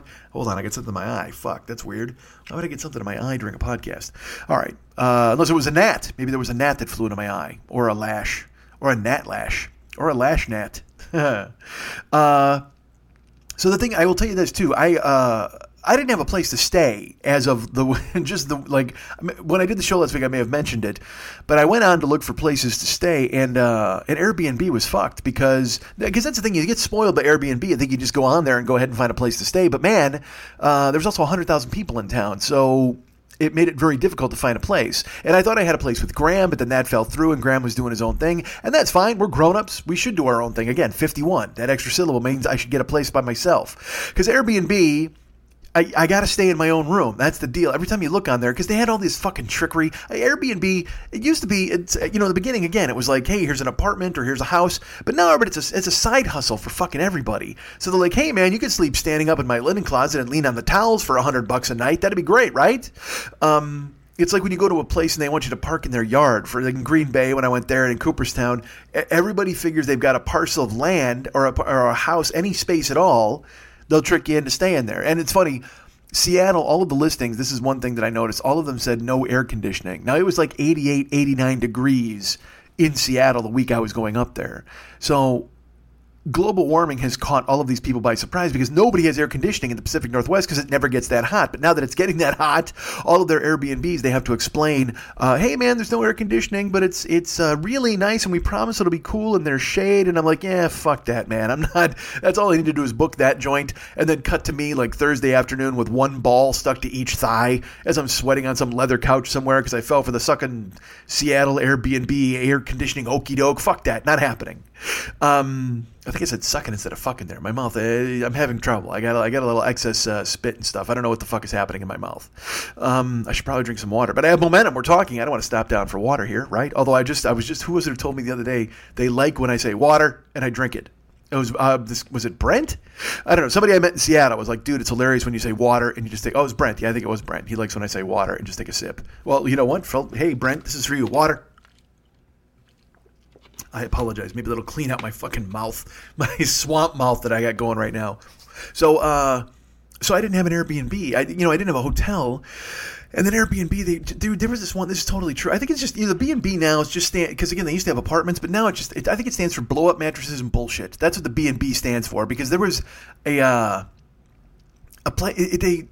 a campground. Like it literally was like a yard, and it said you could park and sleep in your car. There was a camping facility in someone's yard, and I saw it, and in my head I'm just like, you want me to pay to sleep in your yard? That's not a lodging. That's a virtual reality homeless experience. That's all that is, for fuck's sake. And you expect me to pay to sleep in your yard? I got news for you. I can sleep in your yard for fucking free and sneak out in the morning. You'll never know I was there. What is with people trying to and also these dudes, there was one room and it had 2 sets of bunk beds in it. 2 sets of... Dude, putting strangers in bunk beds is how the fucking Heaven's Gate cult got started, all right? Nobody wants to fucking put strangers in bunk beds. Now you're just not even a house. You're cosplaying Hostel at that point. I'm going to wake up in the middle of the night with some German guy sawing my foot off. Fuck you, man. Just get a room. You can't rent anything unless it's a room. Don't be putting strangers in the same goddamn room. It's bad enough you got shared bathrooms. Because that's another thing. It's a deal breaker for me. I try to set it up when I'm searching to not have a shared bathroom. And it comes up anyway, and I'm just like, man... 51.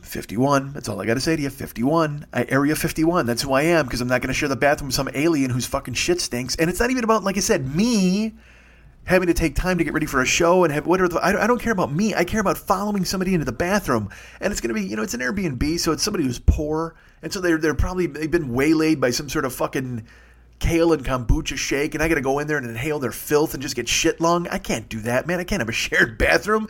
Fuck Airbnb, man. They just fucking stop.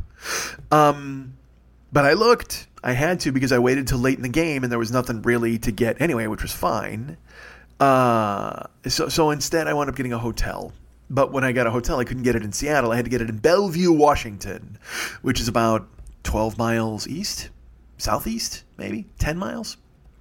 I don't know. It was within 10 miles of Safeco and within 10 miles of the gigs. That's all I fucking cared about. So I went there, and I stayed in because it's this thing on Priceline where they do an express deal, and it just tells you it's a 2-star hotel or a 2.5-star hotel, but it won't tell you what it is until you book it, and then afterwards it could be anything. I mean, it could be the Shawshank Inn. You have no fucking idea. You just book it and it pops up. It's the Shawshank Inn with Brooks is here carved in every beam in every single room, and there's no room service, just an old man coming around handing books out from a cart.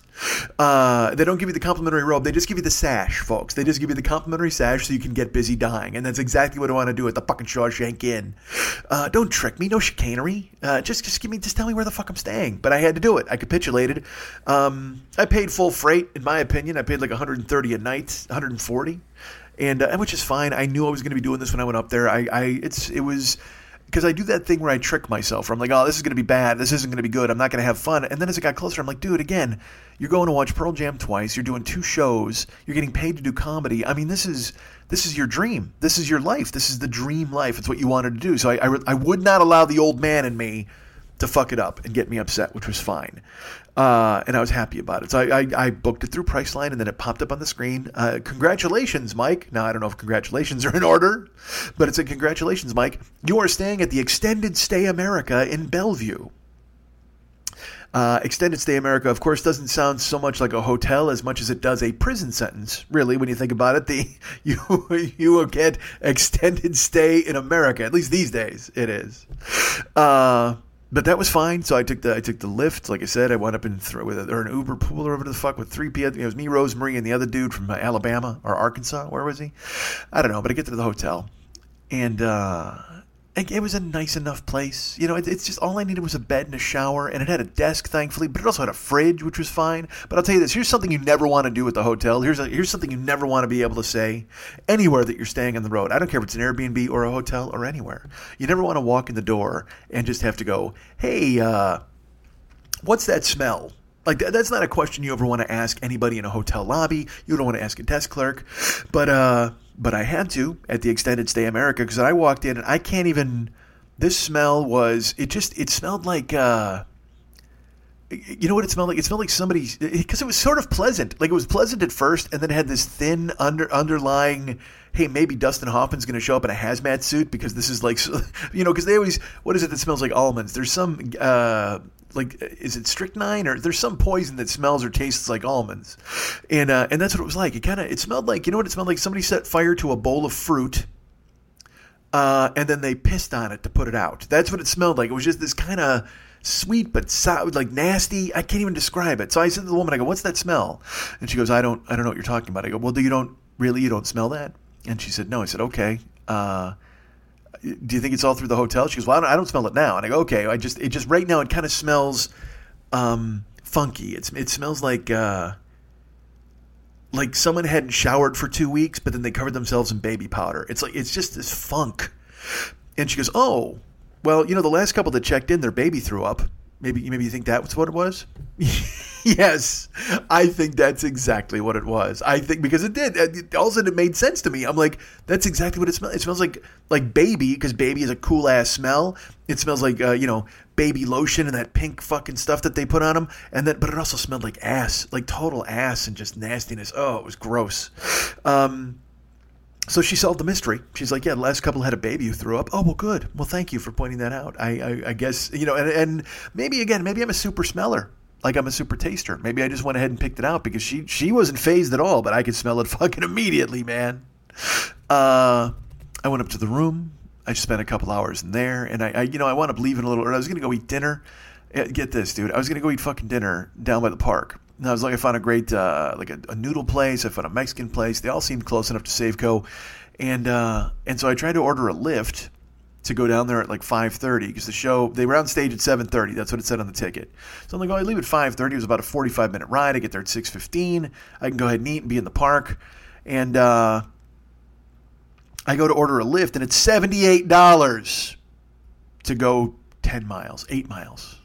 Uber was not really much better. It was like 74. So I was like, well, fuck that. I'm not going to eat dinner. I'll tell you that. I'll eat dinner in the park. And I waited another 15 minutes and checked. It had gone down to like 68. And then I finally waited about a half an hour.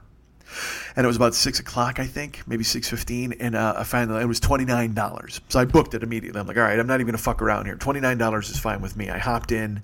And then I was even more mad, because then by the time I got into the car, I checked again on, like, I took a Lyft to the park, but I checked Uber, and it was $21. I could have waited. If I would have waited another 3 minutes, I would have saved another $8. And every dime counts, especially when you're at the Extended Stay America, because you never know if you're going to have to buy a gun. So I wound up going to the park, and I was by myself. I filmed a thing for YouTube, and I put it up there. You can actually go find it now. But the vibe at the park was amazing. I mean, Safeco I'd never been, but I love a ballpark that's right in the middle of a city. San Diego is like that. Chicago, like Wrigley, is just right in the middle of a neighborhood, and that's such a cool-ass vibe. And so the place was sold out for people coming to see Pearl Jam, and you could smell people cooking in the streets. There's bands playing. There's a merch booth. And then I will tell you had to sit in line for 45 minutes to get into the park, which was fine. You know, it's okay. And then people were trying to sneak in through the bike racks. It's like, be an adult, man. I don't know. We're all waiting in line. All of us. Everybody's waiting in line. And I hate that this is when, again, the 51-year-old man in me comes out. We're all waiting in line. We're waiting. We're creeping up. And then we get close where the bicycle rack is. And these people are trying to just slip in through the bicycle rack. And we're like, dude, the line is back there. Oh, I know, but I'm meeting my friend. Doesn't matter if you're meeting your friend, man. I'm trying. I didn't want to be mad. Like, I just wanted to enjoy the show. I also didn't want to appoint myself the policeman of everybody. You know what I mean? But finally, I did at one point. I just went and stood by the crack between the two bicycle racks. And I just stood there. And this guy's like, excuse me. I'm like, nah, dude, there's a line. Well, no, my friend's in here. I don't care. I don't care. And they needed me on that wall. I had to fucking Nicholson it because the only people that had working on security it was the fucking Golden Girls, dude. Fucking Blanche and whoever the fuck else and B. Arthur and literally instead of stopping people from sneaking in a line, they would look at them and say, "Thank you for being a friend." That's what they would say. You know what? I didn't want B. Arthur. Actually fuck that. I want B. Arthur, but I don't want Golden Girls B. Arthur. I want Maud B. Arthur. I don't want "Thank you for being a friend" B. Arthur. I want "God's gonna get you for that, Walter Arthur." That's what B. Arthur. I want her to look at people and just go, "Nah, fuck that." Back at the end of the line, God's gonna get you for sneaking in. But I refuse to get too involved in it. I'm like, because again, I'm not the world's cop. Part of me wants to be, but then I just go, you know what, just relax and enjoy it. I was talking to people in line because I was alone, and we're comparing notes. This is like some people's their sixth time, it's their fifth time. It was my sixth time seeing Pearl Jam. I was so excited. I wanted to talk about it, and this guy was like, because Zac Brown Band was also playing at Safeco in a couple of weeks. He's like, yeah, I don't get that at all. I go, dude, Zac Brown Band is huge. He's like, really? I go, they sold out Summerfest in Wisconsin. Like, I think they sold out 2 nights. I go, they're one of those bands that can play 3 nights at a 15 to 18,000 seat arena. So why wouldn't they come and play 1 night in Safeco where they could put all those people in the room at once? So he was alarmed to find out about Zac Brown Band. You know, it's like how I feel when I hear a band like big. You know, I don't know, Shawn Mendes or whoever the fuck. Like, that's a guy I hear all the time on hit radio. And if somebody told me that he sold out the fucking Rose Bowl, I'd be like, Jesus Christ, that makes no sense to me. I mean, I know he has like 4 songs, but that's enough. But yeah, that's enough. Young people will pay. They want to see these people. They want to do that kind of thing. So, and there's nothing wrong with that. You got disposable income, go see a band. So the Zac Brown Band is big enough to sell a fucking joint out. Let him fucking come in and do it. Jerk. Carl, the guy behind me in line, with your wife. So I get into the park after we waited in line, and I was sitting in the upper tank, but I took a couple of laps around Safeco. I took some photos, and just again, that vibe was in the air. People were drinking, but they were there to have a good time. Nobody was being shitty. If you go to some concerts, if you go to a metal joint or something, you can find annoying people or just people that want to fight, they want to cause problems. Pearl Jam is different because, I mean, look, you're going to get your drunk fuck-ups no matter where you go. Every show's going to have those kind of people, but Pearl Jam, there's a real camaraderie there. I mean, it's and especially coming home to Seattle to be playing in their hometown, and there were people who knew them. You know, they knew them from Mookie Blaylock's. They knew them from Mother Love Bone, and they feel a real kinship, a real ownership of the band, and the band loves the city. They all still live there, so it's that's why I wanted to see them there. That's why I really wanted to go see them at Safeco, because I had the choice. You know, when I was told to buy tickets, because they were playing 1 show in Missouri, 2 shows in Seattle, 2 shows in Chicago, 2 shows in Fenway Park. And it said, when I had to go in the lottery for tickets, it said, list the cities in order that you'd want to see them. And I was like, fuck that. Seattle first, Boston second, Chicago third, and then Missouri fourth. I mean, look, Missouri, you're great. But or not Missouri, I apologize, Montana. Missoula, Montana, that's where it was. And people were wondering why they're playing Missoula, Montana. So, well, they're bass players from there, or at least he lived there a little while growing up. So he absolutely wanted to go there and do a show, and so they did. But I wanted to see them in Seattle, and I won my lottery, so I was able to go. And yeah, I saw them on Wednesday, and then I saw them on Friday. All right, so it was a contrast. I saw them in 2 nights. The first night I was going by myself. The second night, a listener named Mike stepped up, and he was like, because I bought a ticket for myself. But then Mike reached out to me. He goes, hey, look, I'm going to be in town and I'm going to the show.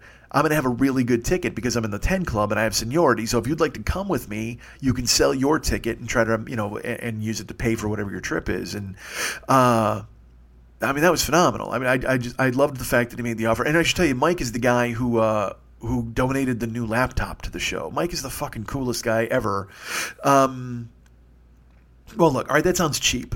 Mike, I didn't know Mike at all. I know Mike had been very generous with me by getting me the new laptop, and then Mike generously offered me his ticket to Pearl Jam.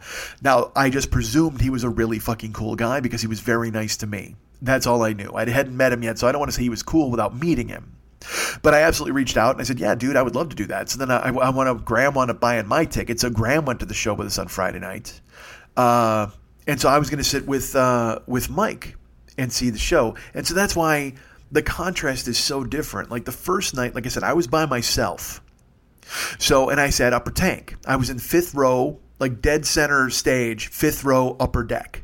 So I wasn't in the lower bowl. I wasn't on the field, but I was in the upper deck at Safeco, but still 5 rows back and dead center of the stage.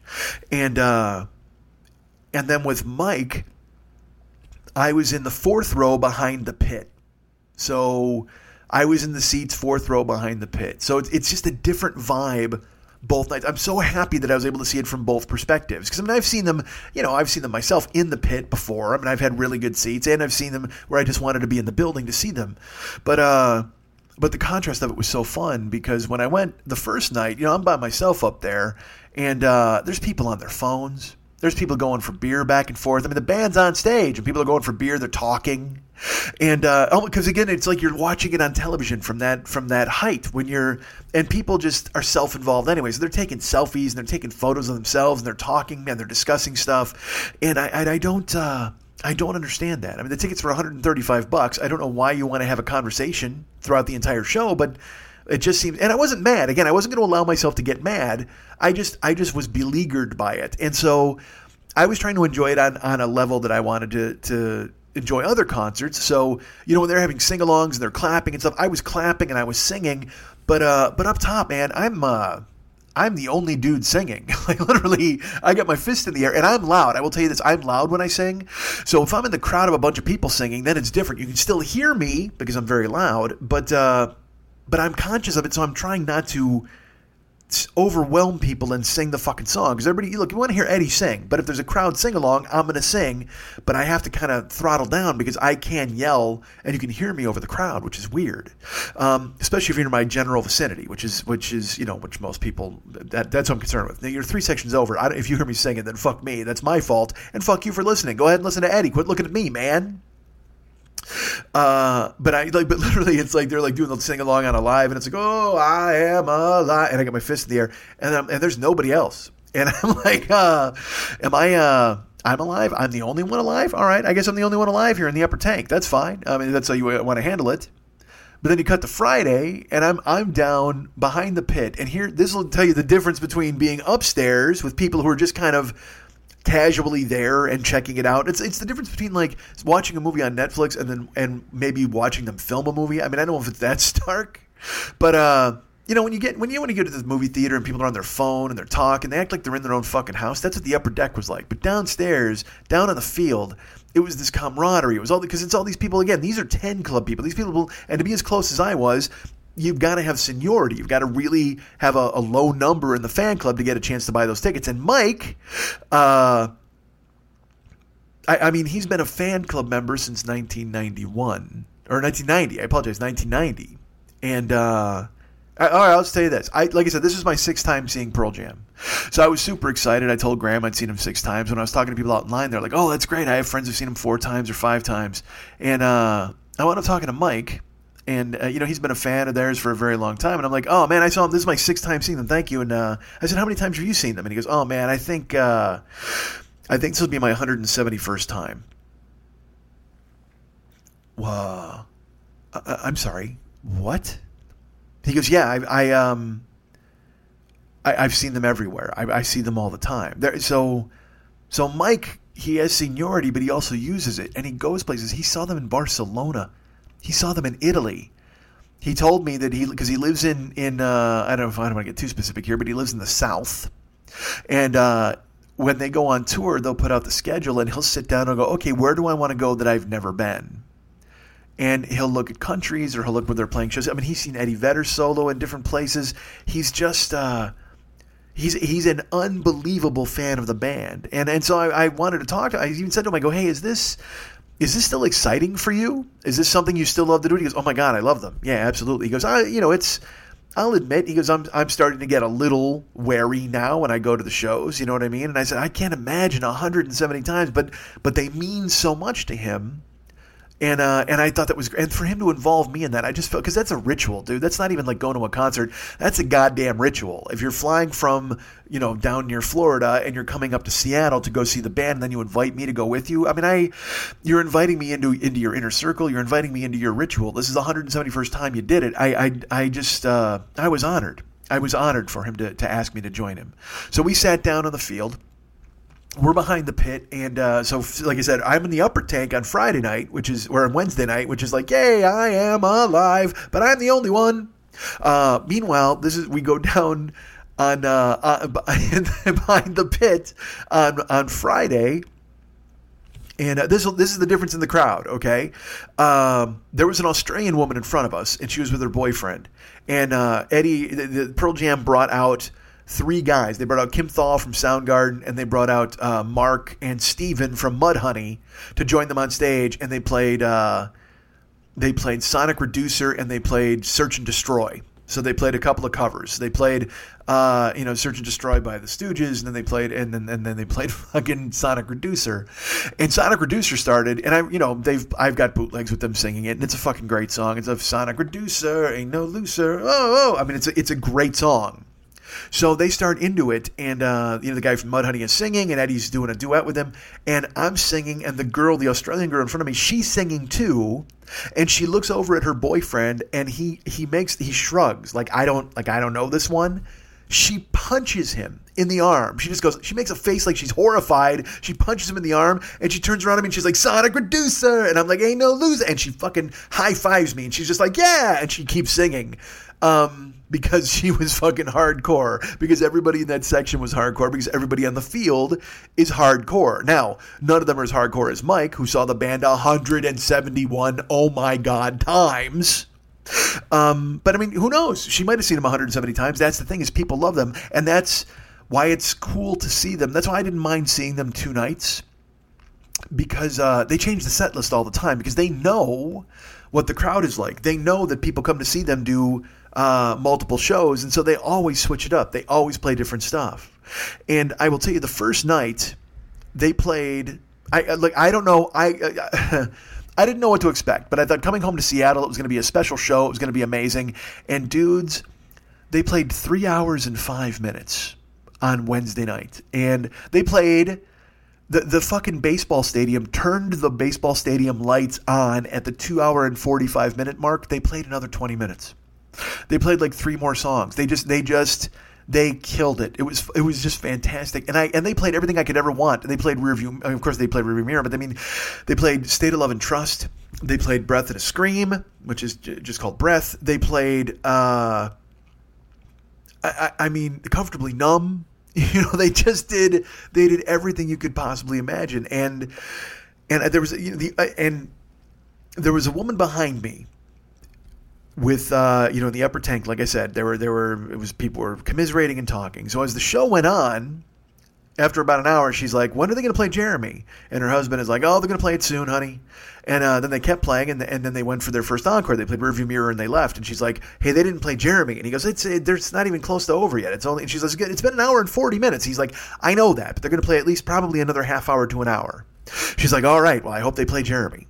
And then they came out, and they started playing the encores, and they gave the speech, because they raised $11 million for homeless people, which was fucking incredible. They gave speeches. They sang more. They did tunes. And then they leave again, and they did not play Jeremy. And this woman goes, I can't believe that I came to see them, and they're not going to play Jeremy. And the thing that made me laugh is I know her husband must love them, or her boyfriend, whoever he is. And he probably said to her, hey, you want to go see Pearl Jam? And she's like, I don't know. Who's Pearl Jam? And he goes, Jeremy. You like Jeremy? And she went, oh, yeah, I like Jeremy. And then she got convinced to go. And then she's sitting there in a baseball stadium in the upper tank, and she's just bitching. That's the only way to put it. She's bitching. If they don't play Jeremy, I can't believe I finally came to see him, and they're not going to play Jeremy. And he's like, they're going to play Jeremy. Don't worry about it. So they came back out for the second encore. And like I said, comfortably, they played everything you could ever possibly imagine. except Jeremy. They're like, good night at the 3 hour and 5 minute mark. And the place is, everybody's spent. It's just everybody's been fucking for 3 hours, and they finally came, and then these guys leave, and the lights are still on, of course, and then the stage lights go down, and everybody's just kind of like exhaling, and they're groggy. Like I go in my head, I go, there's no way they can top this. I don't know how they can top this. And behind me, this woman, there's just like a beat after they walk off stage, and the stage lights go off, and she just goes, I can't believe they didn't play Jeremy. And I just turned around and I looked at her, and I was trying to avoid any sort of controversy. I wanted to look at her and just go, hey, fuck you, man. They just played 3 hours and 5 minutes. They crushed. They were so good. This is a show that you dream of. But it wasn't enough for her. She's so mad she didn't get to hear Jeremy. And I walked out of there dazed. I mean, I'm walking out with other people, and they're just like, yeah, I don't, that was incredible. I go, that was astonishing, right? I go, I don't know how they top that. I don't know how they top it, because I've seen Springsteen do over 3 hours. But these guys, they're my age, and the aggression they had in Rearview Mirror, and the aggression they had in their rockin' songs, but then they start the show slow. I mean, and they played Inside Job, which I really wanted to hear, at least the reprise, which I really love. I'm sorry, Life Wasted, the reprise of Life Wasted. They didn't play Inside Job, but they played that. Dude, they played Release. It was the second song they played, and yeah, I know every show it happens, blah, blah, blah. I cried. I couldn't help it, because again, thinking in the context of rebirth and the way things are changing and how I want my life to change, for them to do, because Release is just oh my God, it's such a great song. It's phenomenal. And it's, it's about letting go. And so I've been letting go of a lot of things recently, and it just waylaid me. And I'm crying, like it's just involuntarily. It wasn't like, but tears are flowing down my face. That was the second song of the night. And then they played another 3 hours. It was incredible. And I'm walking out with people, like I said, I'm looking at guys. I go, how did they top that? How did they top that Friday? And the guy goes, I'm looking forward to seeing it. I go, yeah, that's incredible. So I walked out of there, and like I said, I came alone. But then, folks, you may remember from Seattle shows past, Hoove, our good friend Paul Cheever, who lives in Seattle, the Chibacabra. He had contacted me, and it turned out he was like, man, I can't come to the shows because I'm going out of town. He was going to like Vancouver with his dad on like a cruise to go fishing. But he said, man, I'd love to see you if I could possibly squeeze in Wednesday. I go, dude, I can see you after Pearl Jam. So he actually, this is what the fucking Hoove did, man. Earlier I'm talking about how nobody picks me up because I'm an idiot and I'm whining. But the Hoove came downtown and was around Safeco. I said, tell me where you're at. I put it in the fucking thing. I walked over to meet him. He was there. He goes, hey, man, there's an all-night diner that I know of. It's a fantastic place. I said, it's great. He goes, they only close on Christmas. Like, that's the only day of the year they close. I said, I'm in. And I told him about the show. I found out about him. And, he's a DJ. He said he does the Chibacabra stuff, which is fucking amazing. And he went to Japan. So we started exchanging Japan stories because he got to go tour over there, and he got to play a bunch of clubs. And, he's got his regular life too, but then he's got his DJ life. And it was good to see him because I'll tell you what, I love that guy. He was so nice to me. I hung out with him when I was in Seattle the last time, and to see him this time, and he was just excited to see me. So it's I love coming to cities and seeing you guys. I mean, I love coming in and seeing people. It's like if I go to Austin, I want to see Jen and Dustin Svalik. I want to see them and talk to them. And every city's got a person or people that I remember from when I was visiting, and I'm excited. So I mean, if I go back to when I go to Boston, I'll see Andrew Bennett and I'll see Michael Caldwell. And I had a good time with people hanging out, and it was fun. Every time I go, like I said, I see John Floor whenever I go out. If I go to Toronto, I'm going to see Kenny and John, and you guys are my friends. So to see Paul, to see a friend was really great, especially after a show that I just went, I saw alone, and I was pretty gassed. But we go to this diner, and we park outside, and we go walking up, and it's completely dark. Like, I mean, you can't see inside. And he goes, I think that's just the shades. And I go, why would they have the shades down at night? And we walk up, and there's a sign. It just says, closed for repairs tonight only. We apologize. They don't close at all, folks. I don't know if I reiterated. They close no nights at all except for Christmas. We go walking up. It's closed that night. On a lark. So he goes, I don't know where we're going to go. I said, well, there's got to be another joint. I go, I don't even want to, I'm not even cared about eating. I just want to hang out and talk. So we Googled some stuff. He goes, you want to do something here? You want to go to Bellevue? I go, that's up to you, man. You're carting me around. You got to get up early and get on the boat. So I got nothing going on tomorrow except my show late. So we actually wound up going to Bellevue and went to a place called 13 Coins, which is an all-night, it's not a diner. This is so weird. It's a restaurant in a Hilton or a hotel. But it doesn't, it serves breakfast, but also, dudes, it serves like Clams Casino. Like, it's this old-time mobster joint. It's got wood tables, a lot of mahogany, and the servers are wearing little tuxedos, and you get a fancy menu, and you open it up, and I mean, everything's $18, $20, and we wound up getting some panko onion rings, and then this is what I did, because I'm like, this is like a mob joint, dude, so I had to eat like a mobster. I got fucking spaghetti carbonara at 1 o'clock in the morning. That's right, that's how I handle my business. I went ahead and choked that down, and then me and Paulie Walnuts went down to the fucking Whack the Russian. That's how we handled our business. Me and Paul hung out, and we talked, and we had a good time. And I ate spaghetti carbonara in the middle of the night, and it's not healthy for you. I understand it's not fitting the rebirth mode, but I hadn't eaten that day anyway, so I was fine. I didn't eat at the park, so I was starving. And I only ate half the order, by the way. I ate half the carbonara, so I'm off the hook there, right? Yes, of course I am. And then I saw Paul. He dropped me off at the hotel, and we were done. I get a weird fuck. God damn it! Hold on. You're listening to The 40-Year-Old Boy, and next, Nazi Sleepover. Dudes, I don't know if it's recording in the new room at the desk or what, but my fucking, like, my sinuses or my nose got all clogged up there, and I can hear myself, even though I can't hear myself in the earbuds. I can hear myself talking, and I know I sound bad to me, not bad, but just different. Like, I sound stuffed up, and it started to get a logie there, so I had to take a break. So I apologize for that. So I want to listen to me. I sound like I'm on the phone with you guys. I'm like, I had to take a break. That's how it goes. But I hung out with Paul. He dropped me off at my hotel. It was great. I got up on Thursday. I just hung out, and we did. I ordered fucking DoorDash for the first time. I had soup noodles brought to my room like a king. I ordered soup noodles from Dozone. Graham picked me up. We went to the show. We did the Vigilante show, and it was very interesting. I did not know what it was going to be like, and I was prepared.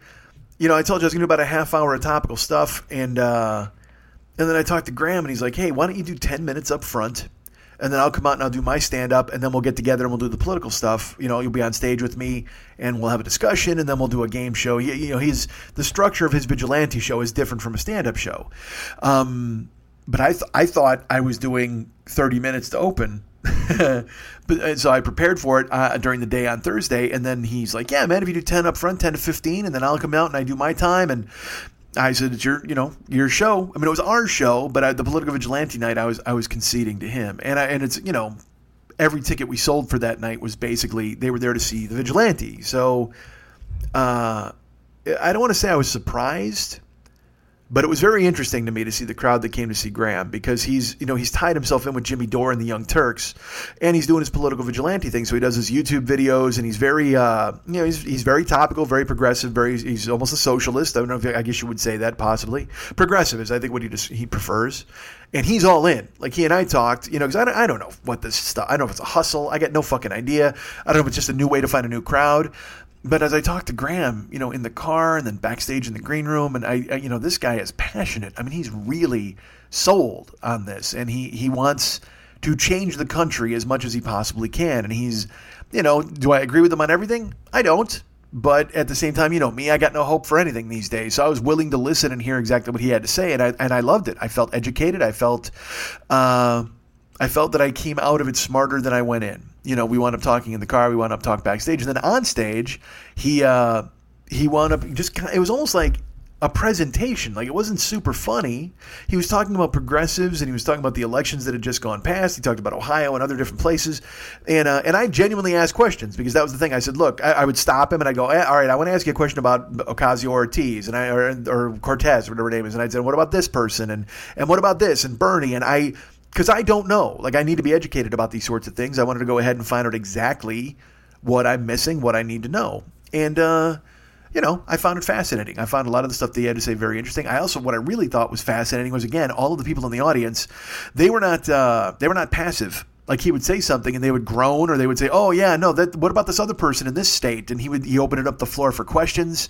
It was more of I don't want to say a rally, because it wasn't as well attended as a rally would be, but it was almost like a town hall. Like, he sat down with his notes and he talked to people, and they were into it. That's what they wanted. It wasn't, I would stop down, I'd do a joke, I'd do a bit. Because I was always trying to be funny, because that's what I'm armed with. That's what I'm trying to be.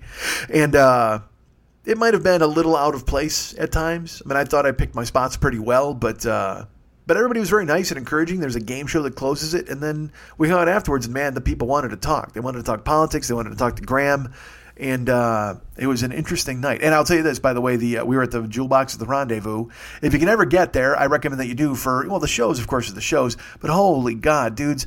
She kept telling me, Jane was the woman who runs the place. And she's like, hey, we got a new chef in from Momofuku's. We got this new menu. It's going to be amazing. You should really pitch that to everybody. And I think I mentioned it here on the show a few times. And then I got there and I saw the menu. And holy God, dudes, it was all fancy Dan food. There was like, what was it? Pastrami? No. I can't remember what it was. Fuck. There was a smoked spaghetti. And then there was basically a Reuben with noodles. It was a pastrami sauce with a Swiss fondant. I can't even remember what it was called, but it was caraway seed penne pasta, caraway penne, and it was caraway seed along with Reuben. It was a Reuben. It was just a Reuben with noodles in it. It was fucking amazing. And I didn't get to order it. I tried to order it on that night, but I wasn't hungry. I don't like eating before a show. But dude, we had the best tater tots I've ever had in my life. They came with like a curry sauce, and I knew they were going to be good because on the menu they weren't described as tater tots. They were the only thing on the menu that was billed like a movie credit. Everything else was like smoked spaghetti, ricotta, avocado, bacon fritters. But this said Kennebec potatoes as tater tots. So there was no questioning. There was an audition period. This isn't one of your starchy Boise Whites. These are Kennebecs, motherfucker. That's all you need to know. The red potatoes, they had their audition and they lost. The Kennebecs won, and they have been cast in tonight's menu as the tater tots. And Graham ordered them, and he, I wasn't going to eat them because I don't eat before a show, but he's like, you got to have a couple of these because these are the fucking best tater tots I've ever had. And he wasn't lying. They were damn good, and I was excited to eat them because and again, I don't usually eat before a show, but then it turned out I was only doing 10 minutes anyway, so it wasn't really, it was more like a night off, but that was fine. I was cool with it. And the crowd was real nice. Everything was great. The next day was Friday. I had to go Pearl Jam again, like I said. Also, Gio, Giovanni, super fan Gio, not super fan of me, but certainly super fan of others. He reached out to me and he was like, oh my God, he used to live in Seattle. He's like, there's a bakery called Le Panier. You need to go. Le Panier or Le Panier. You have to go. Get the Provençal and you got to get this broccoli tart. And then there's and I'm like, all right, dude. Because I'm telling you, if I showed you the text, he's like, the Provençal is like the seventh flavor you've never discovered. It's so good. It's unbelievable. And, I'm usually wary of people with their food recommendations, but I mean, he was so adamant about it. I'm like, all right. So Le Panier was downtown. Because there's another thing. I was supposed to go for roast pork with my buddy Wayne. Wayne's a listener to this show. And he had contacted me. He's like, dude, we're totally going to go for roast pork when you're in town at this place called Un Bien. And I'm like, I'm in, buddy. Let's do the roast pork. And I contacted him and he was like, yeah, how about Saturday before the show? I'm like, I kind of don't eat before a show, but I mean, I can eat Wednesday or Friday before Pearl Jam. He's like, I got work, so it's probably not going to work out. And then Wayne was just immediately like, yeah, so I guess we'll do it another time. I'm like, Wayne, I'm not in Seattle a lot. So, I mean, and especially when you say roast pork, I think I said on the show before, there's only like 2-word phrases, roast pork and shaved pussy. I'm in. Mouth open, mouth watering. But he was like, yeah, I can't. He couldn't. I mean, he's got a real life because that's the thing. I'm hiding in a hotel room all the fucking time and he's got a real life. So I did not get roast pork at Un Bien, but I guess next time Wayne and I will do that. But this Le Panier, so I didn't want to miss Le Panier. If I couldn't get Un Bien, I had to get Le Panier. But it was downtown Seattle, and it turned out, I contacted Mike, who was bringing me to the Pearl Jam show. And, it's not like Mike's done enough for me already with a laptop and then a fucking ticket to the show. I have to make him into a fucking pastry errand boy. And I contacted him. I go, hey, where are you staying? And he told me, and it turned out it was like near the bakery. So I'm like, hey, dude, can you go to Le Panier and get me this and this and this and this? And he's like, yeah, absolutely. I can grab that. He goes, yeah, just give it to me. We'll pick you up for the show tonight. So Graham and I picked him up. He gives me the bag. I go to pay him and he won't take any money. I'm like, dude, I didn't order macarons as well as Provençal and an almond croissant. Because I even wrote on the text, they go, and whatever you want. That's the universal indicator for I'm going to pay you back. Get me this and this and this, and whatever you want. You're going to get the money. But he's very kind, as all of you are. Because also, Paul paid for dinner. Spaghetti carbonara at 1 o'clock in the morning. Not cheap. And Paul just grabbed the check. And I'm like, you don't have to do that. He's like, I know I don't have to, but I want to. Same thing with Mike. I don't have to. I want to. I support the show. And you've done the show for 10 years now. I've listened to you every week. And everybody's very nice. And everybody steps up and they all say the same, not the same thing, but they all have their own connection to the show and they want to show me how much they appreciate it by doing something like that. And it was so great. So I wound up leaving the pastries in the car. We went into the stadium, and it was just me, Graham, and Mike. And it was pretty cool because Mike got to hang out with two comedians who were busting balls and having fun, and we busted Mike's balls. We had a good time. We talked a little about where he lives, and Graham was sitting upper tank. We went down to the seats, and then remember I told you they couldn't top the first night Pearl Jam? Yeah, guess what? 3 hours and 20 minutes on Friday. It was again. I can't. And I know you get tired of hearing me blow people and give superlatives, but I love art and I love effort and to see them come out and play and love it.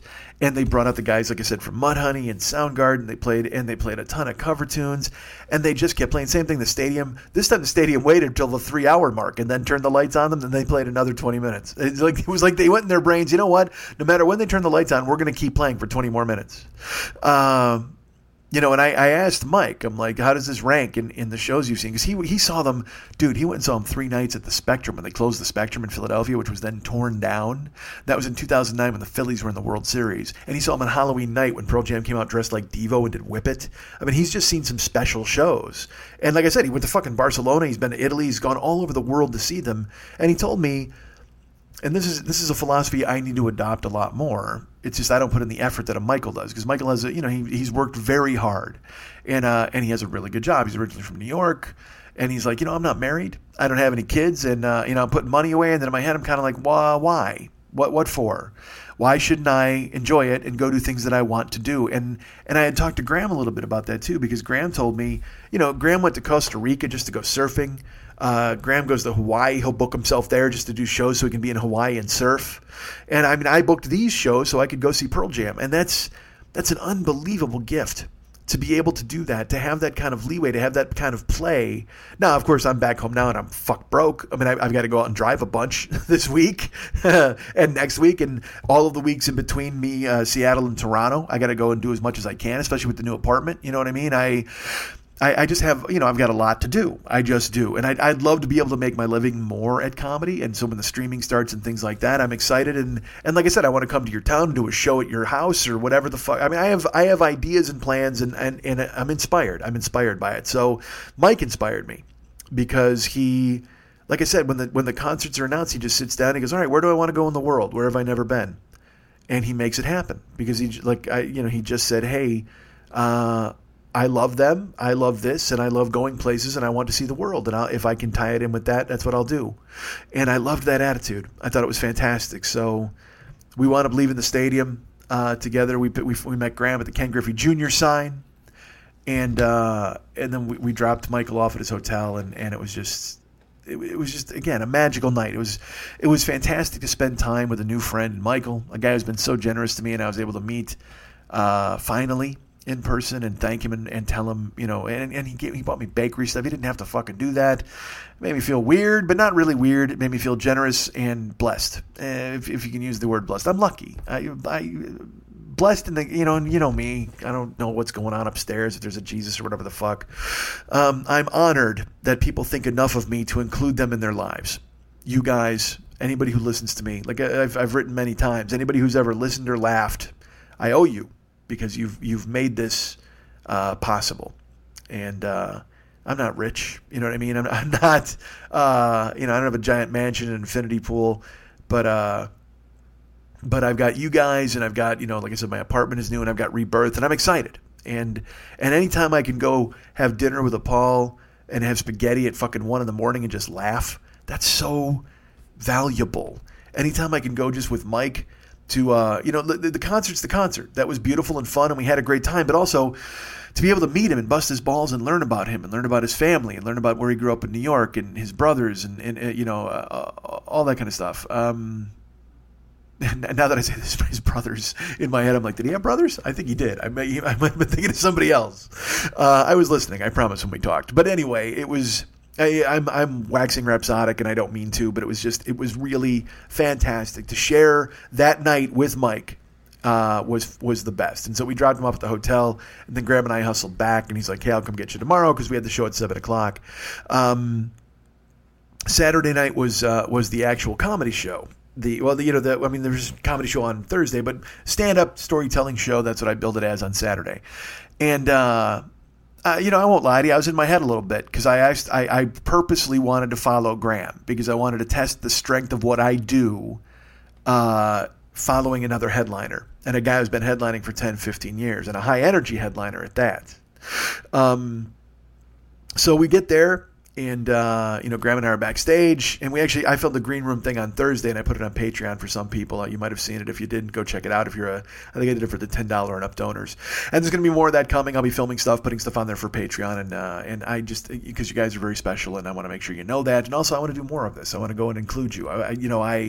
I have some ideas and plans for the coming weeks, and I say that every show, but I really do. I'm trying to get my apartment squared away and try to make, again, I got to drive a bunch because I got to make a bunch of money. But yeah, so I have ideas. So Saturday, we go to the gig, and Jason, the stage manager's there, and he's a really nice guy, laid back, and we go in the green room, we wait. And like I said, it was important to me to test myself. I wanted Graham to go first so I could go after him and see, test myself following a high-energy headliner, a guy who's been a headliner for 10, 15 years. And so he got introduced. He went on stage, and he was crazy high energy. The room was pretty full, and I would say roughly more. I would say more than half of the people were there to see Graham. People repeated from Thursday. Some of the political people came, and his stand-up was very. I thought the political stuff was Thursday, and then we were going to move into Saturday and do regular non-political. But I certainly didn't tell him what to do, and there was a huge amount of political in his act. Even when he was talking about real stuff, he would refer to politics and things like that. And he was, that's what he does, because that's what he does now. And I was like, all right, that's cool. That's how he handles it. And I was in the back listening, and also, like I said, Graham's very high energy. So in the back, I'm like, all right, well, I'm gonna follow this, and we'll see how it goes, because what I do is different. And also, this was my first show in a very long time in front of people who don't know who I am. There were people there. There were people who were there, of course, to see me that I know of who bought tickets. I saw their names as I've met in Brent and Megan, and Jeremy was there, and I'll tell you about them in a few. And then Wayne and his wife Erin. But I would say the majority of the crowd was there to see Graham. And so. In my head, I'm like, all right, I got to follow him in a crowd of people that love him, and I'm going to be doing something very different from what he does. And not very different, because, look, when I was in Cincinnati, I basically just talked. And when I see you guys on the one man, when I had written stories, that was a totally different thing. So in my head, I'm like, all right, well, I'm going to talk a little bit about how, usually when I do these road shows, I talk about how I got there. And basically what I do is I do the podcast you just heard. All the Airbnb, all that stuff, that's bits, man. I wrote that stuff for the show. And then I bring it to you guys now. So I did that. And so anyway, so Graham finishes. He does 45 minutes. And then I went out there, and we had a hard out. So we were both doing 45 minutes. And I got out on stage, and I basically picked it up right at the level that Graham was at. I mean, he was very bang, bang, bang, bang aggressive. And I was bang, bang, bang, bang aggressive on stage for the first 25 minutes. Talking about Airbnb and talking about the hotel and what's that smell. All those things that was all from the stage that night. And yeah, I don't know if it's showing you a magic trick to tell you that, but I mean, fuck, I wrote that stuff. So I mean, Christ, there's enough stream of consciousness in this goddamn show that I don't need to apologize for having written bits. And maybe you want more written bits. Who knows? Write me. Tell me if you'd prefer if I structured a show and wrote it. I don't know what you guys want. It's only been 11 years. I should have a customer survey. I should call you guys. Hello. Hi, I'm calling from the 40-Year-Old Boy podcast. Would you be willing to submit to a 5-minute survey for quality assurance? So I went up after him, and I basically served what he had left. I mean, I did all that stuff. And then at the 25-minute mark, I segued into a story. And I figured, you know what? There's two stories that everybody wants to hear all the time, and one of them is the George Arnold story, and one of them is the 7-Eleven story. So I went, you know what? I haven't done the 7-Eleven story in a while, so I'll go ahead and do that and bring that to these people, and because that's a relatable story, certainly, along with George Arnold. I got to change that name of that. Let's call it the shower story. So I did the 7-Eleven story. And in that story, I can make that story last 40 minutes. If I live in it, I can do it for 40 minutes. But a truncated version is 15 to 20. Now, I started at the 25-minute mark, so I didn't know I had no idea where it was going to go. And I started telling the story, and it was a very interesting lesson for me. Because, Graham did stand-up, I did stand-up for my first half, and then I told a 20-minute story, and it was odd. Now, I will tell you this. It did well. Okay, I did good. I didn't crush. I didn't tear the fucking place down, but I had a good set. The first half went very well, but then the second half of the story, because people didn't know how to approach it. Like, you guys all know me, so you see me on the road. I'll just throw out anecdotes. I'll go here, I'll go there, I'll spin all over the place, and I'll do that. Well, I was a little more focused in the opening stand-up, and then I said, well, I'll focus on the story, and I told the story, and but it's a 20-minute story. I mean, there's laughs throughout it, and it got laughs. But here's the thing: it was not a failure. It was a mistake by me as a performer. Not even a mistake. How would I put it? It's just people didn't know what to expect. So if you launch into a 20-minute story after doing 25 minutes of bang bang stand up, you got to kind of bring them into who you are as a person. Like as I told the 7-Eleven story, you guys know how it goes. And if you don't know, if you're new, basically I had a job at a convenience store and things went awry. That's all I'll tell you. I'm not going to blow it here. But as I'm telling the story, there are beats to the story. There's they come in once, they come in twice, they come in 3 times, and it winds up being a bunch of beats. And the audience, instead of seeing the humor in what was going on, I think, because again, let's put it this way. This is another good way to look at it. When I initially told that story, I told it on the podcast. You all heard it through the podcast. So you know the story. So when I tell it live, you can rejoice in it and revel in it with me because you know where it's going. You can appreciate the telling. You can appreciate the journey because you understand the ending. A room full of people who've never heard that story before don't know how it's going to end.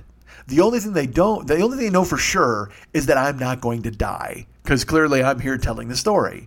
But if I tell a story about falling asleep in a convenience store and being robbed, spoiler alert, they're waiting for me to get knifed. They're waiting for me to get jacked, and they don't know where it's going. So they laughed at appropriate places, but also at the same time, when I started to explain, they came in a third time, they stole this, they did this,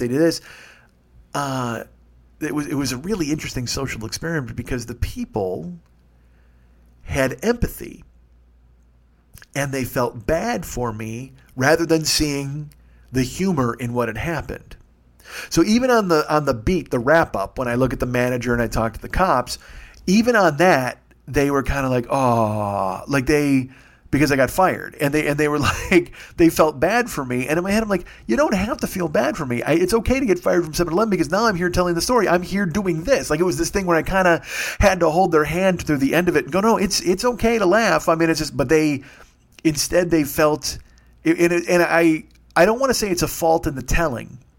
It's just the fault in the telling was that in not explaining that these kinds of things happen to me, and here's one of them. You know what I mean? There was no preamble. I didn't go, hey, here's the thing. I do a podcast and I tell a bunch of stories about a bunch of crazy shit that's happened to me. Here's one of the crazier stories that's ever happened to me. And then tell it. Or some sort of thing where I just go, hey, I'm a guy that weird things will happen to, or I've lived a lot of weird experiences. Anyway, I've got to figure out a way to couch it for people who don't know me. Especially after doing 25 minutes of bang bang stand up and then just trying to take them into a 20-minute story that has very interesting beats. I loved it. Because here's why.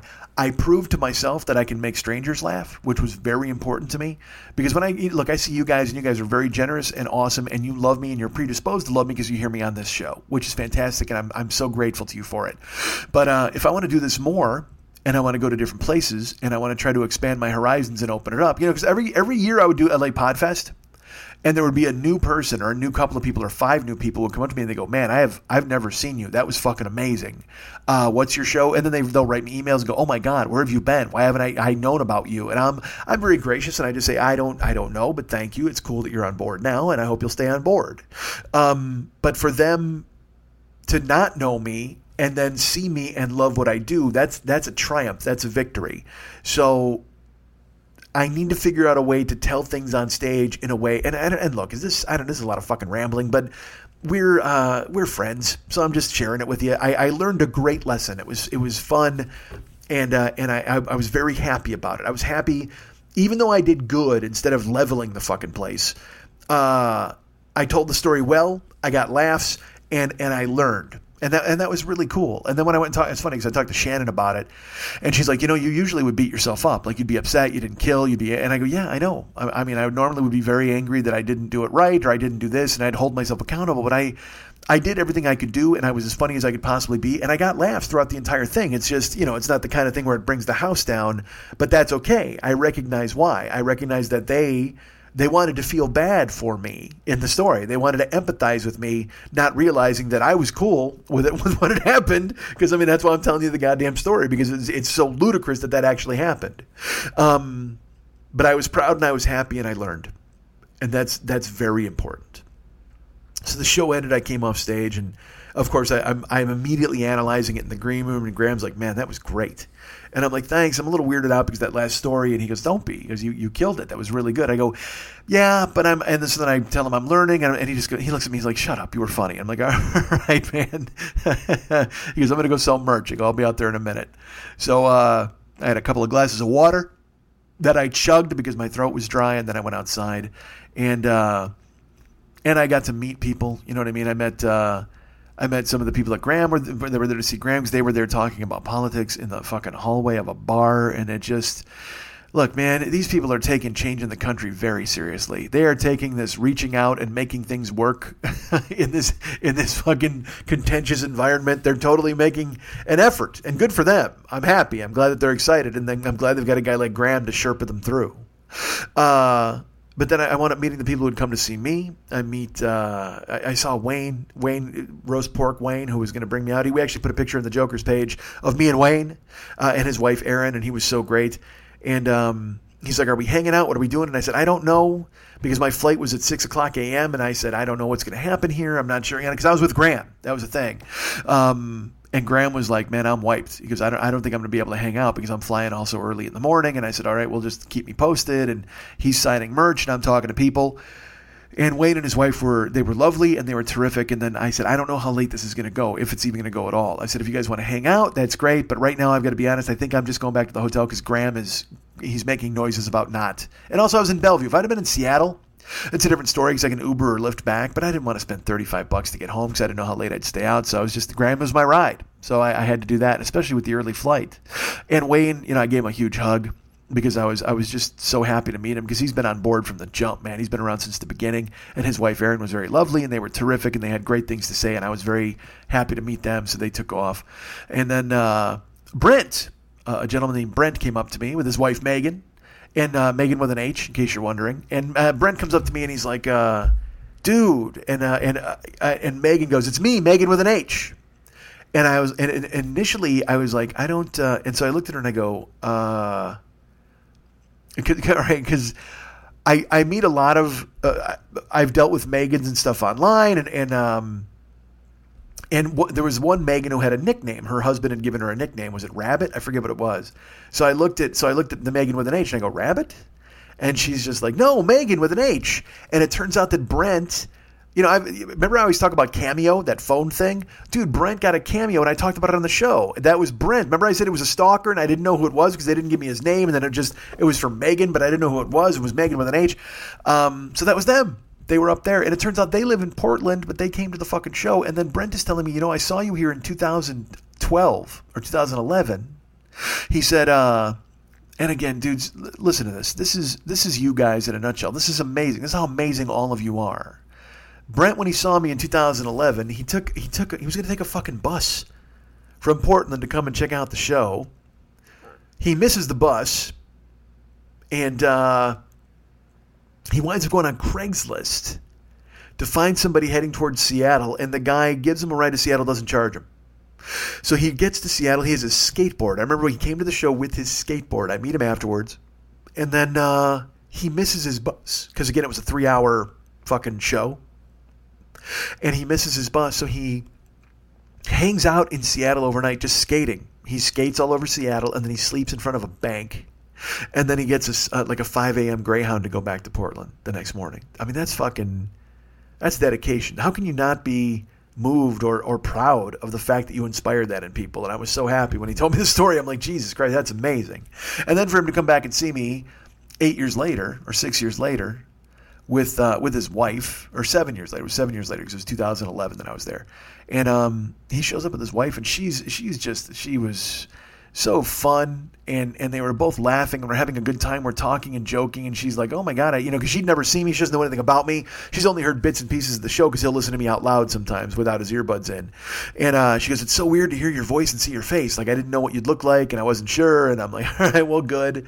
And as I'm talking to them, there was a guy named Jeremy who I knew was coming to the show. And Jeremy was a guy, when they did Podcastathon, Jeremy had bid on going to a baseball game with me and Pardo. But the thing is, Jeremy didn't get down to L.A. this year, so he's got that prize banked. So when he ever comes down here again, maybe next year, we'll all go to the game. But I had said to Jimmy, I go, hey, Jeremy's up in Seattle, right? I'll reach out to him while I'm up there, and maybe we can go have some dinner or something. So I did. And he had been on a cruise all week, so he couldn't meet me or do anything. But then he's like, I'll come to the show Saturday night. So he's off sitting in the wings. Like, he didn't even come over. And I guess he felt he was bothering me. And I'm like, dude, come on over. So finally, me and him and Brent and Megan sit there, and we wind up talking. And Graham is talking to his people, and we're having a good time. And then Graham's crowd left, and then Graham sat with us. And I'm like, what's the plan here, dude? And he's like, I don't know, man. I don't know if he goes, I'm pretty wiped out. I'm like, all right, so yeah, I might. If we're going to go, we should probably go. But also, I mean, how many times do I get the opportunity to meet a Jeremy? How many times do I get the opportunity to, I mean, these people came from Portland to see me.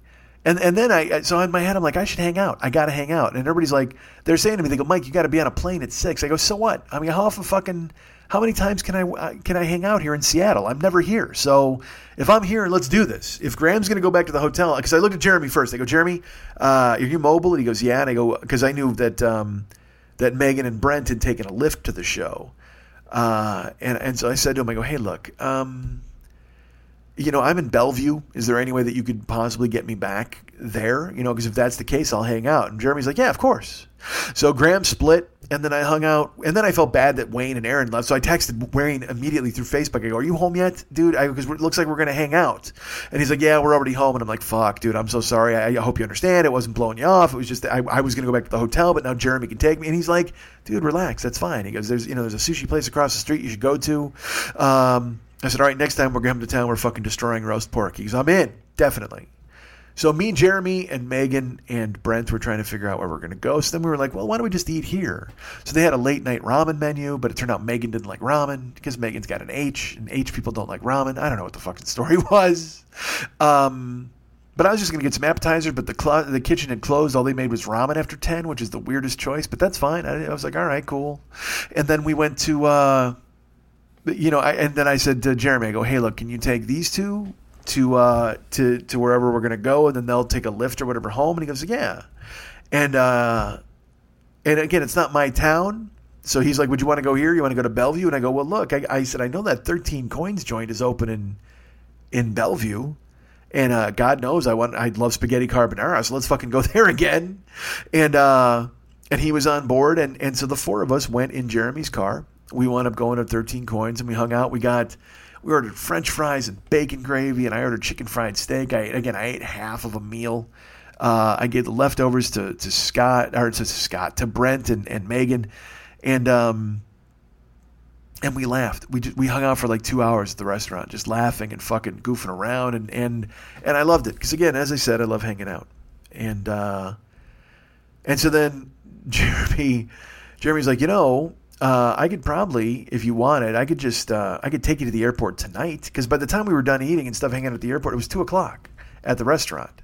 And he goes, I could take you to the airport if you didn't want to waste time. Because I had to take a lift because Graham bailed on me. Graham was supposed to take me in the morning. He's like, dude, I'm wiped out. There's like no way I can get up and get you in the morning. Because his flight didn't pan out, so he was flying later Sunday night. And I said, all right. So then Jeremy, I figured I'd just get back to the hotel and take a lift. But then we were at the restaurant. We were fucking around. We were there for 2 hours. We were having a good time. And then Jeremy just goes, hey, man, if you want, I can take you to the airport tonight if you want to just crash in the airport. And that always sounds like a good idea until you do it. But I was like, you know what? Fuck, I'd be willing to do that. I'll take a shot at it.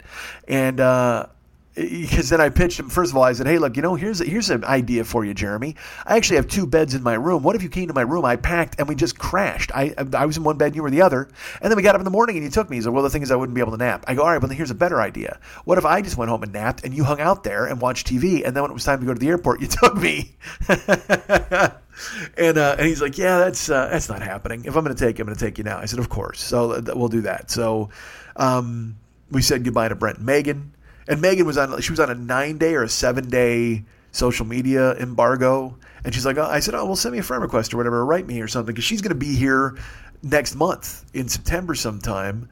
And she's like, what would you want to like go get something to eat or something? And I said, and I will tell you this made me laugh, because I learned 2 things. I had 2 moments last week, and I actually wound up talking to Shannon about them, but I'll share them with you. A woman tweeted, If you meet a woman and she extends her hand and you shake her hand, don't hug her. Because clearly she's put her hand out for you to shake it. She didn't want anything more intimate than that, and that's how you should handle it. And, dude, it braced me. Like, it made me kind of sit up straight, because I was like, whoa. Because I do, not in a creep way, but I mean, I hug dudes too. I'll go in for a hug. Like, I'll shake a hand and I'll go in and I'll just put one arm around your shoulders. I don't lift, I always say lift women up. You don't lift all women up. You know what I mean? You can't do that. But if you're just meeting somebody, I'll shake a hand and I'll put arm around their shoulders. And so it made me go, man, I don't want to be a creep, so I have to go ahead and stop doing that. You can't just, it's not an invitation for physical contact. You just shake hands. Because we're all learning now, folks. In the time of Me Too, all of us are learning. So I learned that, but then also Megan said to me, she's like, "Hey, I'm going to be there." Megan with an H. She goes, because she's from Orange County. She's like, "I'll be there next month. I'm going to be seeing my family and taking care of my grandmother. So if I'm in town, like, did you want to like maybe get lunch or something or hang out?" And I said, "Yeah, that sounds fun." And I looked at Brent and I go, would that be something? Are you cool with that? Would you be okay? And Megan goes, "I'm my own person." And that was a life lesson for me, because look, I won't lie to you. I'm still gun shy in my head. When I was dating Jill, every guy was floating around and every guy was trying to get her to go out, and she'd text me. She was at lunch with a dude or she was hanging out with a guy, and I didn't like it. I mean, quite frankly, I fucking hated it. And so, there'd be guys I didn't even fucking know who they were, and I'd go, "Who are you with?" And she'd go, "Oh, you don't know him." And I'd be, what the fuck do you mean I don't know him? Tell me his fucking name. I'd say it like that. I'd be like, "Well, honey, you should probably tell me. I mean, I'll know him if you tell me who he is." "Well, but no, you don't know him. He's an old friend." And I'm like, "Well, tell me his name." Like, dude, I went through that shit a fucking ton. All right. So in my mind, I don't want to hang out with someone's wife unless he's cool with it. But then of course he's cool with it. He's listened to the fucking show for, over 10 years. He's seen me live twice. He meets me.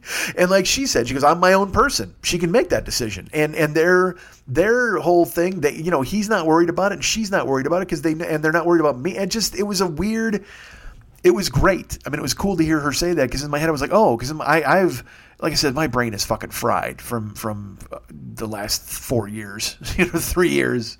So I said, all right. I go, well, I'll tell you what. I go, even if you wanted to come by and you could listen to the podcast. She's like, oh my God, could I?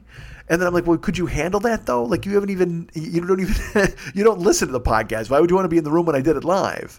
But she laughed at the live show, and then at fucking, at the 13 Coins joint, I had her laughing her balls off. So, I mean, I guess she thinks I'm funny and it would be worth it. So I said, yeah, if you want to come by, just let me know when you're in town. So you stick around, folks. There might be, I'm giving you a little coming attraction. There might be a Megan with an H sighting on this show next month. But we said goodbye to them. That was cool. And then Jeremy took me to the hotel. I went to the extended stay. I packed it all up. And then I went to the airport. And I crashed for 3 hours. I got on the plane and I flew home. And it was a fucking fantastic trip. It was one of those things, again, where in the beginning you can talk yourself out of it. You can be like, fuck, this, I don't want to do this, and I got to get ready, and I got to be up early and fly here and pack, and I can't find a place to stay. And I eliminated that whole thing from this trip. I took it all out. I said, no, man, I'm not even doing it. I'm just going to enjoy this. And I did. I had the fucking best time. I took photos. I didn't film the band too. I said to myself, I only have like 2 video clips because I wanted to enjoy the show. So many people just film the show and they forget that the show's going on in front of them. And I only filmed them twice. I have 2 video clips. I know 3, not 10. I filmed the whole show. Anyway, I'll have a bootleg. I'll sell it later. No, but I wanted to be present. I wanted to be in the moment for all of it. I wanted to enjoy the show. And also, here's this thing. I may have, like I just said, all the people I hung out with after the show. You know who I didn't hang out with? What name did I just not say that I did not? Dude, fucking Mike. Fucking Southern Mike, who brought me to the show and got me a laptop. He was supposed to come to the Saturday show. And then in my head, I'm like, why the fuck? And then in my head, I'm like, oh man, I hope he didn't get hurt or something. Or did he have to leave early because he had work? He told me, he was leaving on a red eye Sunday night because he had to be at work Monday morning. He was literally leaving like 9:00 p.m. Sunday night. And he loses 3 hours in the air and he had to go right to work at 5 a.m. So, I mean, he would have just been fucking wiped out. So, I was going to text him and then I go, well, maybe just, and then in my head, me, I just go, man, he must have hated it. Like, I mean, he must have hated the fucking show and he doesn't want to stick around and tell me. And now I'm mad that I let him down. I mean, this is a guy, again, he's listened to the show forever. He gives me a laptop. He brings me to Pearl Jam. And then, and maybe he wasn't too thrilled about watching me learn a lesson on stage about telling stories. Maybe he wasn't on board with it and it wasn't what he expected because he didn't get to see me. I did play, he lives in Atlanta. I'll just tell you. So when I was in Atlanta, he didn't get to come to the show, whatever that was, 6 years ago. So this was his first time seeing me. And then when he doesn't show up after the show, in my head, I'm just like, fuck, dude, that's no good. He must have taken off because he hated it. So I wound up not even being able to text him until like the next day. And I'm like, hey man, I'm home. I got home to LA and I said, I don't know what happened. I don't know how I lost you. And he's like, no, man, I was there. He goes, I wound up getting a standby flight and I had to leave right away. I couldn't even hang out to shake hands. I went right out the door. And so I'll have to take his word for it that he enjoyed the show and he thought it was fun and funny. But regardless of that, at least I was able to tell him in person how much his helping me, helping the show, caring enough to listen, caring enough to reach out and support financially and personally meant to me. And that's the thing I like to do whenever I go anywhere, to tell Brent and Megan, to tell Jeremy, and now Jeremy is on board with Patreon. He signed up after I left, and I'm excited to go to the baseball game with him next year when he comes to town. And that's why I want to go everywhere and talk to everybody and thank you guys. It's been 10 years, man. 10 years of doing this show. I'm into 11th year. And anytime I get to look you in the eye and shake your hand and not go in for a hug, as we've learned, is going to be the best. So I've got Toronto coming up next month. I'll talk about that on the other side here. And anytime I can get anywhere where you guys are and I can tell you to your face exactly how much it means to me that you've listened to the show this long and that you're on board, I will take that opportunity and I will live in it and I will enjoy it and I will not tell myself it's a hassle and I will not tell myself that it's not something I want to do and talk myself out of it. I will be present and I will be in the moment and I will take your hand and I will look you in the eyes and I will thank you for everything you've given me and for allowing me the opportunity to travel to Seattle, see Pearl Jam and do a couple of shows, or travel to Toronto and throw axes and go to a Blue Jays game. And goddamn, it's just, it's a good life. I can get in my own way sometimes and I can tell myself it's the wrong thing, but goddamn, it's a good life. And thank you. You guys have been there for me and you're still going to be there for me. And I'll be here for you. Let's be here together and let's have a good life together, man. I sound manic depressive and weird. Like this is a good moment for me. And next week I'll be like, boo-hoo, everything sucks. And I don't mean to be that guy. I'm genuinely excited about the way things are going. Again, my apartment and whether my earbuds work or not. And coming to see you guys. And I feel in a good place with the show and with telling stories and going out and doing live stuff and with Twitch coming up and streaming. I mean, man, I'm excited. And I hope you'll come along for all of it. And I can't wait to do live stuff and look you in the eye and tell you personally exactly how much you mean to me. Because it's a good life. Thank you. Click. Tacos. You guys can get me at MikeandMikeSchmidtComedy.com. You guys can be my friends at Facebook.com/The40-Year-Old-Boy. You can follow me at Twitter.com/The40-Year-Old-Boy. You can follow me at Snapchat and Instagram. That's right, I'm over there at Mike40YOB, Mike40YOB, Snapchat and Instagram. I'm over there. Go ahead and check me out, please. And the Twitch channel is The 40-Year-Old Boy. It's and it's number 40, so it's THE40 and then year-old boy. But you'll find me on there. Go ahead and subscribe to the Twitch channel, and that's going to be live soon enough. As soon as I can get Jaden over here, and as soon as the apartment gets done. I may stream some podcasts. I don't know what I'm going to do, man, but I am excited for all of the fucking possibilities. So subscribe to the Twitch channel. I'd love to have you over there. And again, like I said, that's Facebook, that's Twitter, that's Snapchat, that's Instagram. I'm all over the place. Go ahead and check me out. I'm bad. I'm nationwide. Please be there for me. Ryan Dirks is the web guy for this show. He does all the cool ass stuff that you see on there. He builds our website like a Tetris puzzle. You can find him at facebook.com/Ryan Dirks and thank him for the good work he's done on the new MikeSchmidtComedy.com. If you haven't gone over and checked it out, please do. It's out there. It's amazing, and it's all great work by our friend David Hernandez, who I will talk about in just a second. But first, superfan Giovanni Giorgio Peluso, not super fan of me, but super fan of others. He is our tech guru. He built the YouTube channel. He convinces me and tells me the things I need to do. Now that I'm a cord cutter, he's telling me how to get my TV and what internet I got to get for the best streaming. And he's my go-to guy, and I appreciate that. He's the best. You can find him at facebook.com/Giovanni Giorgio Peluso, and you can hear him on all of his podcasts. He is he hosts the Get It On Geo podcast, the Get It On, and also the Outdoors FAQ podcast. You can find him on that.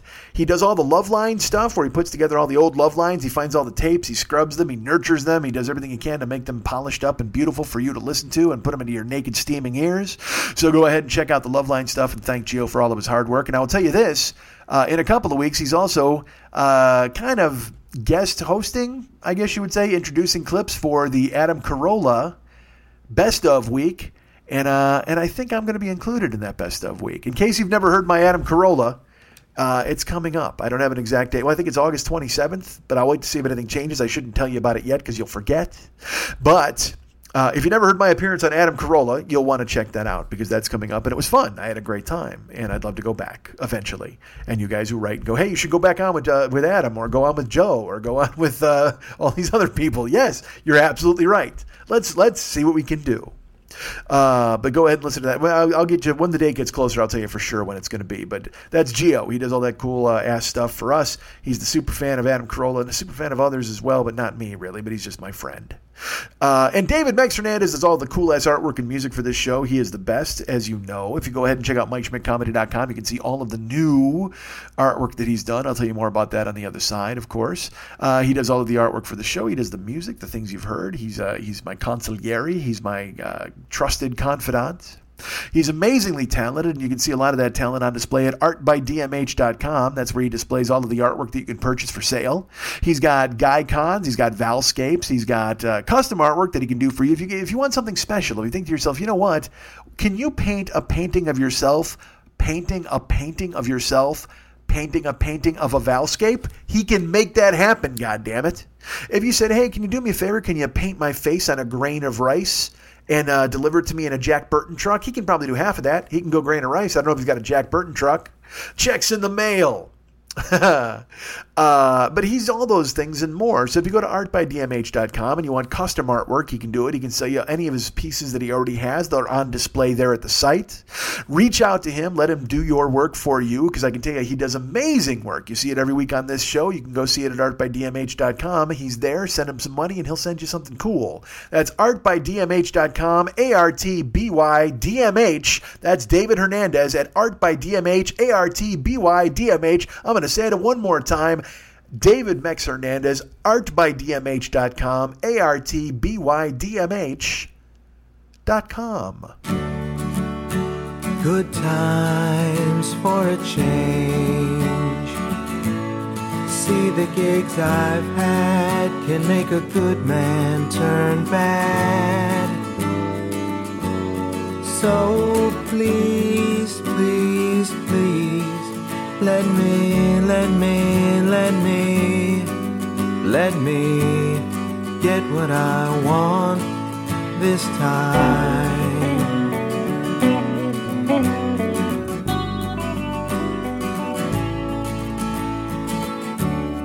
Haven't had a dream in a long time. See, the life I've had could make a good man bad. So for once in my life, let me get what I want. Lord knows it would be the first time.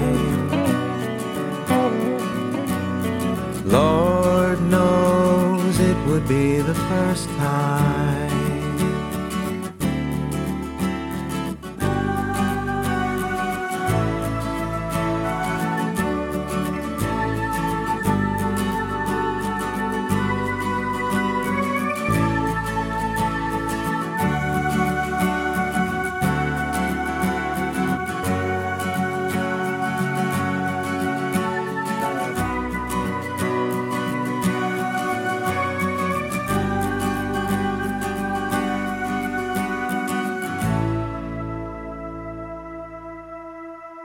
Sponsors, so many sponsors of this show, including sponsors who tell me to sing their plug. Nobody tells me that. So we have sponsors, folks, as you know, of this show. Mainly our good friend Fearful Jesuit at the Paranoid Strain podcast, which you can hear right now in iTunes. What? Yes, of course, it's there right now. Podcasts advertising podcasts? Yes. What? Go check out his show, The Paranoid Strain. It's available now in the iTunes store and wherever finer podcasts are sold. This particular edition that is out there right now is about 9/11. You may have heard of 9/11, or at least you've certainly not forgotten about it, I'll tell you that. And I will tell you this, in my videotapes, I found a whole bunch of 9/11 tapes. I've got like 5 that I just started filming the day it happened. So I've got 5 videotapes filled with just a day and a half, 2 days worth of 9/11, 9/12 footage. Then I've got like the concert that was held a couple of weeks later on HBO. I've got the first Letterman show. I've got the Daily Show. I've got Conan's show.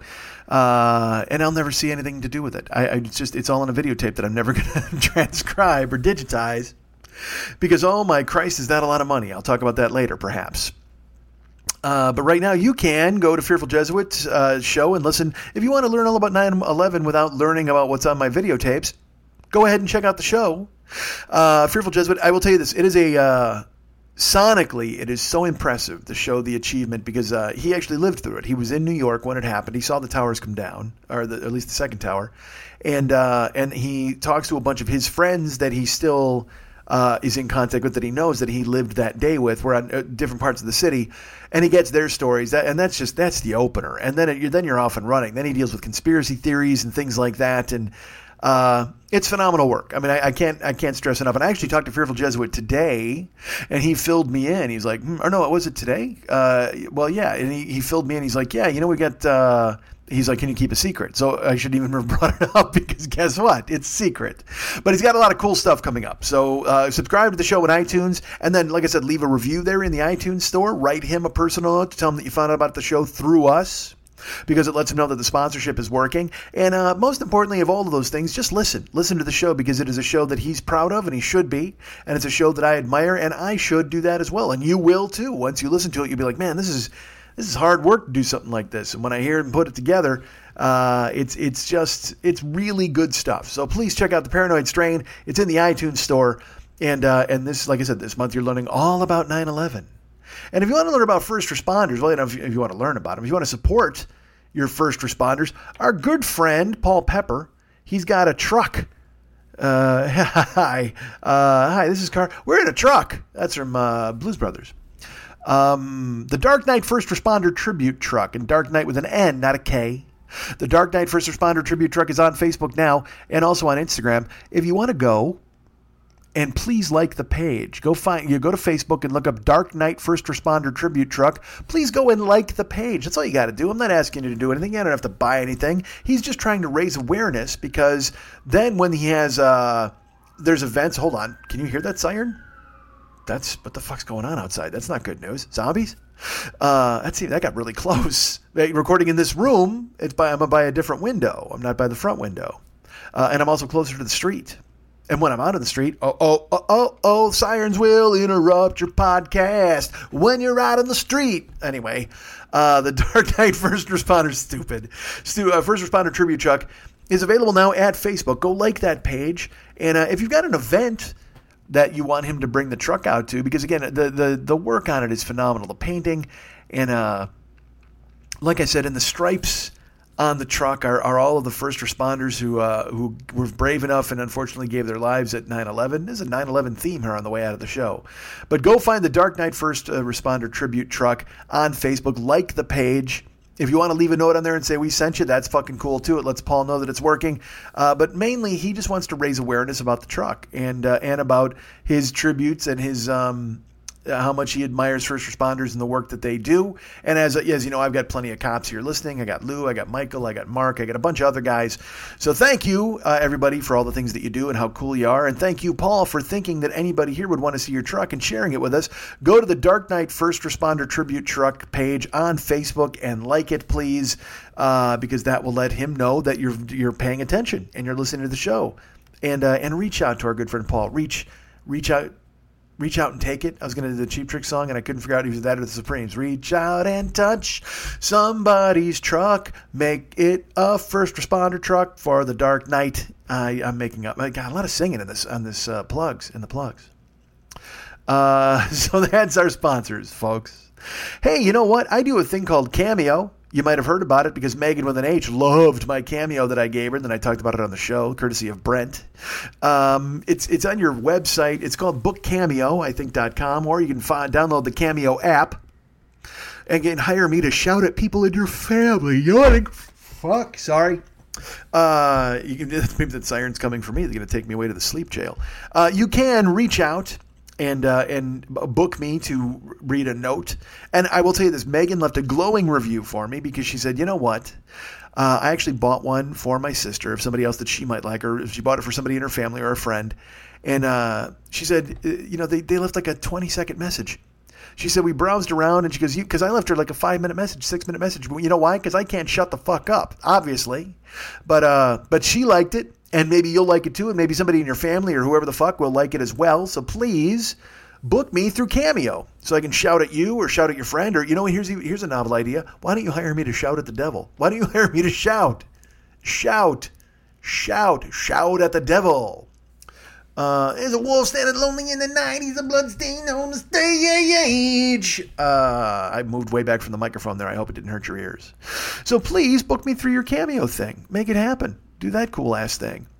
Remember, I was on a million podcasts. I was on Rock Solid with the Guns N' Roses show, which is still getting really good feedback. I did Cheryl Jones's Movies Made Me podcast. That was cool. I was on Never Not Funny a couple of weeks ago. That's still lurking probably in their archives. So go ahead and find me at all of those cool places. I mentioned that Adam Carolla thing. I think that's the 27th. I'll let you know as we go further along, and I know for sure when it's going to be. And that's a rerun. I'm not on a new show, but if you want to hear me from 2011 talking about being fat with Adam, it was great. Remember that on Facebook, I've mentioned before, you can be my friend on there. We've got the Little Schmitty's Attaboy Fit Brigade page. Now, I haven't been there in about, since I went to Seattle. But I'm ready to dive back in, and I hope you are too. Our friend Scott and all these other people. Our friend Adriana is there taking care of business. I believe I said it correctly there. But everybody, they're starting Fitbit challenges, and I won't lie, it's waning. It's dying out a little bit, but there are people who are keeping it alive. Our friend Scott, people like that. And I know I need to take point on it a little bit more, and I want to. I really do. So, but back from Seattle and then getting the apartment done and figuring out whatever the fuck else, it's got in my way a little bit, but it's out there. Go to the Little Schmitty's Attaboy Fit Brigade page on Facebook, sign up, and show us when you're doing your push-ups, man, because we all want to know. Like I said, Adriana's going out to do fucking exercises. Everybody's putting up graphs and charts, and I'm proud of everybody there who's involved. I need to be more involved, but I'm proud of everybody, and I'm joining you soon, I promise. The rebirth thing, it's taking hold. Not only is it the apartment and work habits and ethics and all sorts of stuff, it's everything else. So I will join you, I promise. But you guys are keeping it alive, and I do appreciate that very much. Thank you so much. Remember, I'm going to be in Toronto, and I have a venue now. I'm going to be in Steve's Music Store, the Lounge in Toronto. It's our buddy Rick Wellbanks is the coolest, and he wound up securing the attic or the lounge upstairs in his music store where he works, and I will be there doing a show. I'm there the 17th through the 22nd of September. I'm not sure what day we're doing the show yet. I think it might be the Wednesday, possibly the Thursday. And here's what I'm going to do, Toronto, because everybody's so cool. A bunch of people from Toronto came down to see me in Cincinnati, which was really nice, and I appreciated that very much. So Toronto, I don't think I'm going to put tickets on sale for this show. I think I'm just going to do a show. And if you guys would, if you want to pass the hat or if you want to throw in something or whatever, because I'm staying at Ken's house. I'm coming out. I'm flying out. It's going to be I usually book these shows because they cover the trip and stuff like that. But I'm coming out to have fun, and then I'll do a show on top of it. And so I don't think I'm going to put tickets on sale. If I do, they're going to be fuck. Now I'm already going back on it. Fuck it. No, I'm just doing a show. I'm doing a show in Toronto. Come on out, and it'll be a pay what you can show. We'll do it that way. Usually I charge $20, but we'll do a pay what you can. We'll pass the hat. And, you give me cash that day or don't even. Just come to the show and have a good time because we're going to hang out at Rick's work. It's the Steve's Music Store, the lounge, and I'll go out, I'll talk. I might just hang out with you guys, but I might go on stage and maybe tell some stories, whatever. We'll figure it out. And there will be all sorts of activities during the week, too. I know we're going to a Jays game, and there might be Vice involved, I've been told this time, because there wasn't Vice the last time. We kept it very wholesome. But perhaps we'll go visit a Canadian strip club. Perhaps we'll go visit a Canadian comedy club. Perhaps we'll just sit around Ken's house and have a Canadian club. Who knows? All of those things are in play. But Toronto, I'll be at Steve's Music Store Lounge the week of September 17th to the 22nd. No official date just yet, but I'll have it. But start thinking about it. Thinking about coming to town. And like I said, it's I'm going to it'll be a pay what you can show. We'll do it that way this time because Toronto's been good to me and I love coming back. So we'll work it out that way. Please go to our website, MikeSchmidtComedy.com. We've got the Joe Business page, which is the merchandise page. Go check it out. We've got stuff for sale that if you don't have it, you'll probably want it. And the most important thing, though, is there's the Amazon link on there. Go ahead and click the Amazon link, please, and we get money, they get money, you get stuff. It works out perfectly. You're using Amazon anyway. Jeff Bezos isn't the richest motherfucker in the world for nothing. You guys are out there and you're giving him money for all this click and clack. That's the second reference of click and clack in the show. But please use our link because then we get a taste of it, man. We want a taste of the gig. We just want to wet our beaks. That's all we want to do, man. We just want to Don Fanucci. We want to wet our beaks for the Black Hand. Just go ahead there and we get money, they get money, you get stuff. And then eventually you can just kill me in my hallway as you turn a light bulb the wrong way and then you leave me laying there and you disassemble the gun, you throw it down the fucking chimney. And then you buy another gun from Amazon. See, go ahead and buy a gun on Amazon. Shoot me in my hallway after just turning the light bulb so it's off. And then run on the rooftops and disassemble that gun and then go buy another one. Do the whole thing all over again. Kill all the Dons. Starting with me, the Fanucci of this show, the Black Hand. So please, I'm an idiot. But go and use the Amazon link. We get money, they get money, you get stuff. It works out perfectly for you. It works out very well for us. And then you get to look around at MikeSchmidtComedy.com and see the cool-ass new website with all the badass oil paintings that our friend Mex has done. They're so good. And let me throw this out to you. I need help. Folks, I'm going to throw this to you. As I've mentioned, I'm a cord cutter. So right now, I haven't watched TV in like a month. I didn't turn the TV on once in fucking Seattle. I haven't watched any Chopped or any of the TV's been out since fucking July 1st. So I'll watch sports online. I'll throw on stuff on my phone and watch the highlights of MLB games. But, with football season coming up, I got to get this fucking rectified. But the point is, here's what I'm asking you. Gio's coming at me and he's like, dude, you got to do YouTube TV and Netflix and possibly HBO Go. And I love all of these ideas. I've looked into them. I love the idea of getting Netflix for sure. But I also like YouTube TV. It looks interesting to me, whatever.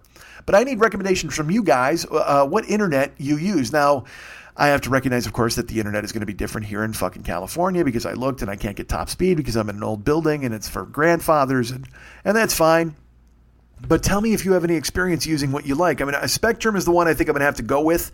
I tried to get Fios and I can't get it in my building. I don't want to stay with AT&T, but I already cut, when I whack DirecTV, I want to cut AT&T loose, and I might even want to cut them loose on the fucking cell phone too. I mean, and I got people telling me to go to T-Mobile. I've had people telling me forever to go to Verizon. I don't know. So any suggestions are interested. I want to know what you're talking about. I want to know what you use and what you like. And now this show has turned into a bullshit thing where I reach out to you guys for fucking suggestions. Why? Why wouldn't I just be funny? Isn't it? I'm supposed to be funny at the end of the show. This is supposed to be a comedy show, and now I'm out, please, everybody, send me a suggestion for a phone. What the fuck, man? That's just, that's the shit you call your uncle for. You talk to your mom or your brother. And look, we're friends and family, and we're all tight and stuff like that, but the last thing you want me to do is use my national podcast to solicit for cable fucking recommendations or phone recommendations. Jesus, that's the kind of shit you post on a message board at your coffee house. You know what, folks? This show is no longer a podcast. It's just a fucking verbal cork board, and I'm going to stick a bunch of shit in it, and you come along and take a little slip of paper, and you contact me later for a piano lesson, or you tell me something about how you want my real estate, or you tell me what you think about fucking Verizon. Jesus Christ, how weak is that I would reach out to you guys for that kind of a suggestion? I didn't think that was going to happen. I thought it sounded good in my head. I'm like, hey, I'll go ahead and talk to these guys about that. But then it's like, fuck that, man. This is a goddamn entertainment show. You think Leno would stop that? Well, he's a bad example. You think fucking Conan O'Brien would stop his show in the middle and go, hey, what kind of chef's knife do you guys use? I mean, no, of course he wouldn't. He would do a comedy show about it. And then he would take you aside, maybe backstage, and he'd say, hey, what kind of chef's knife do you use? He'd whisper it in your ear because that's him. He's a professional entertainer.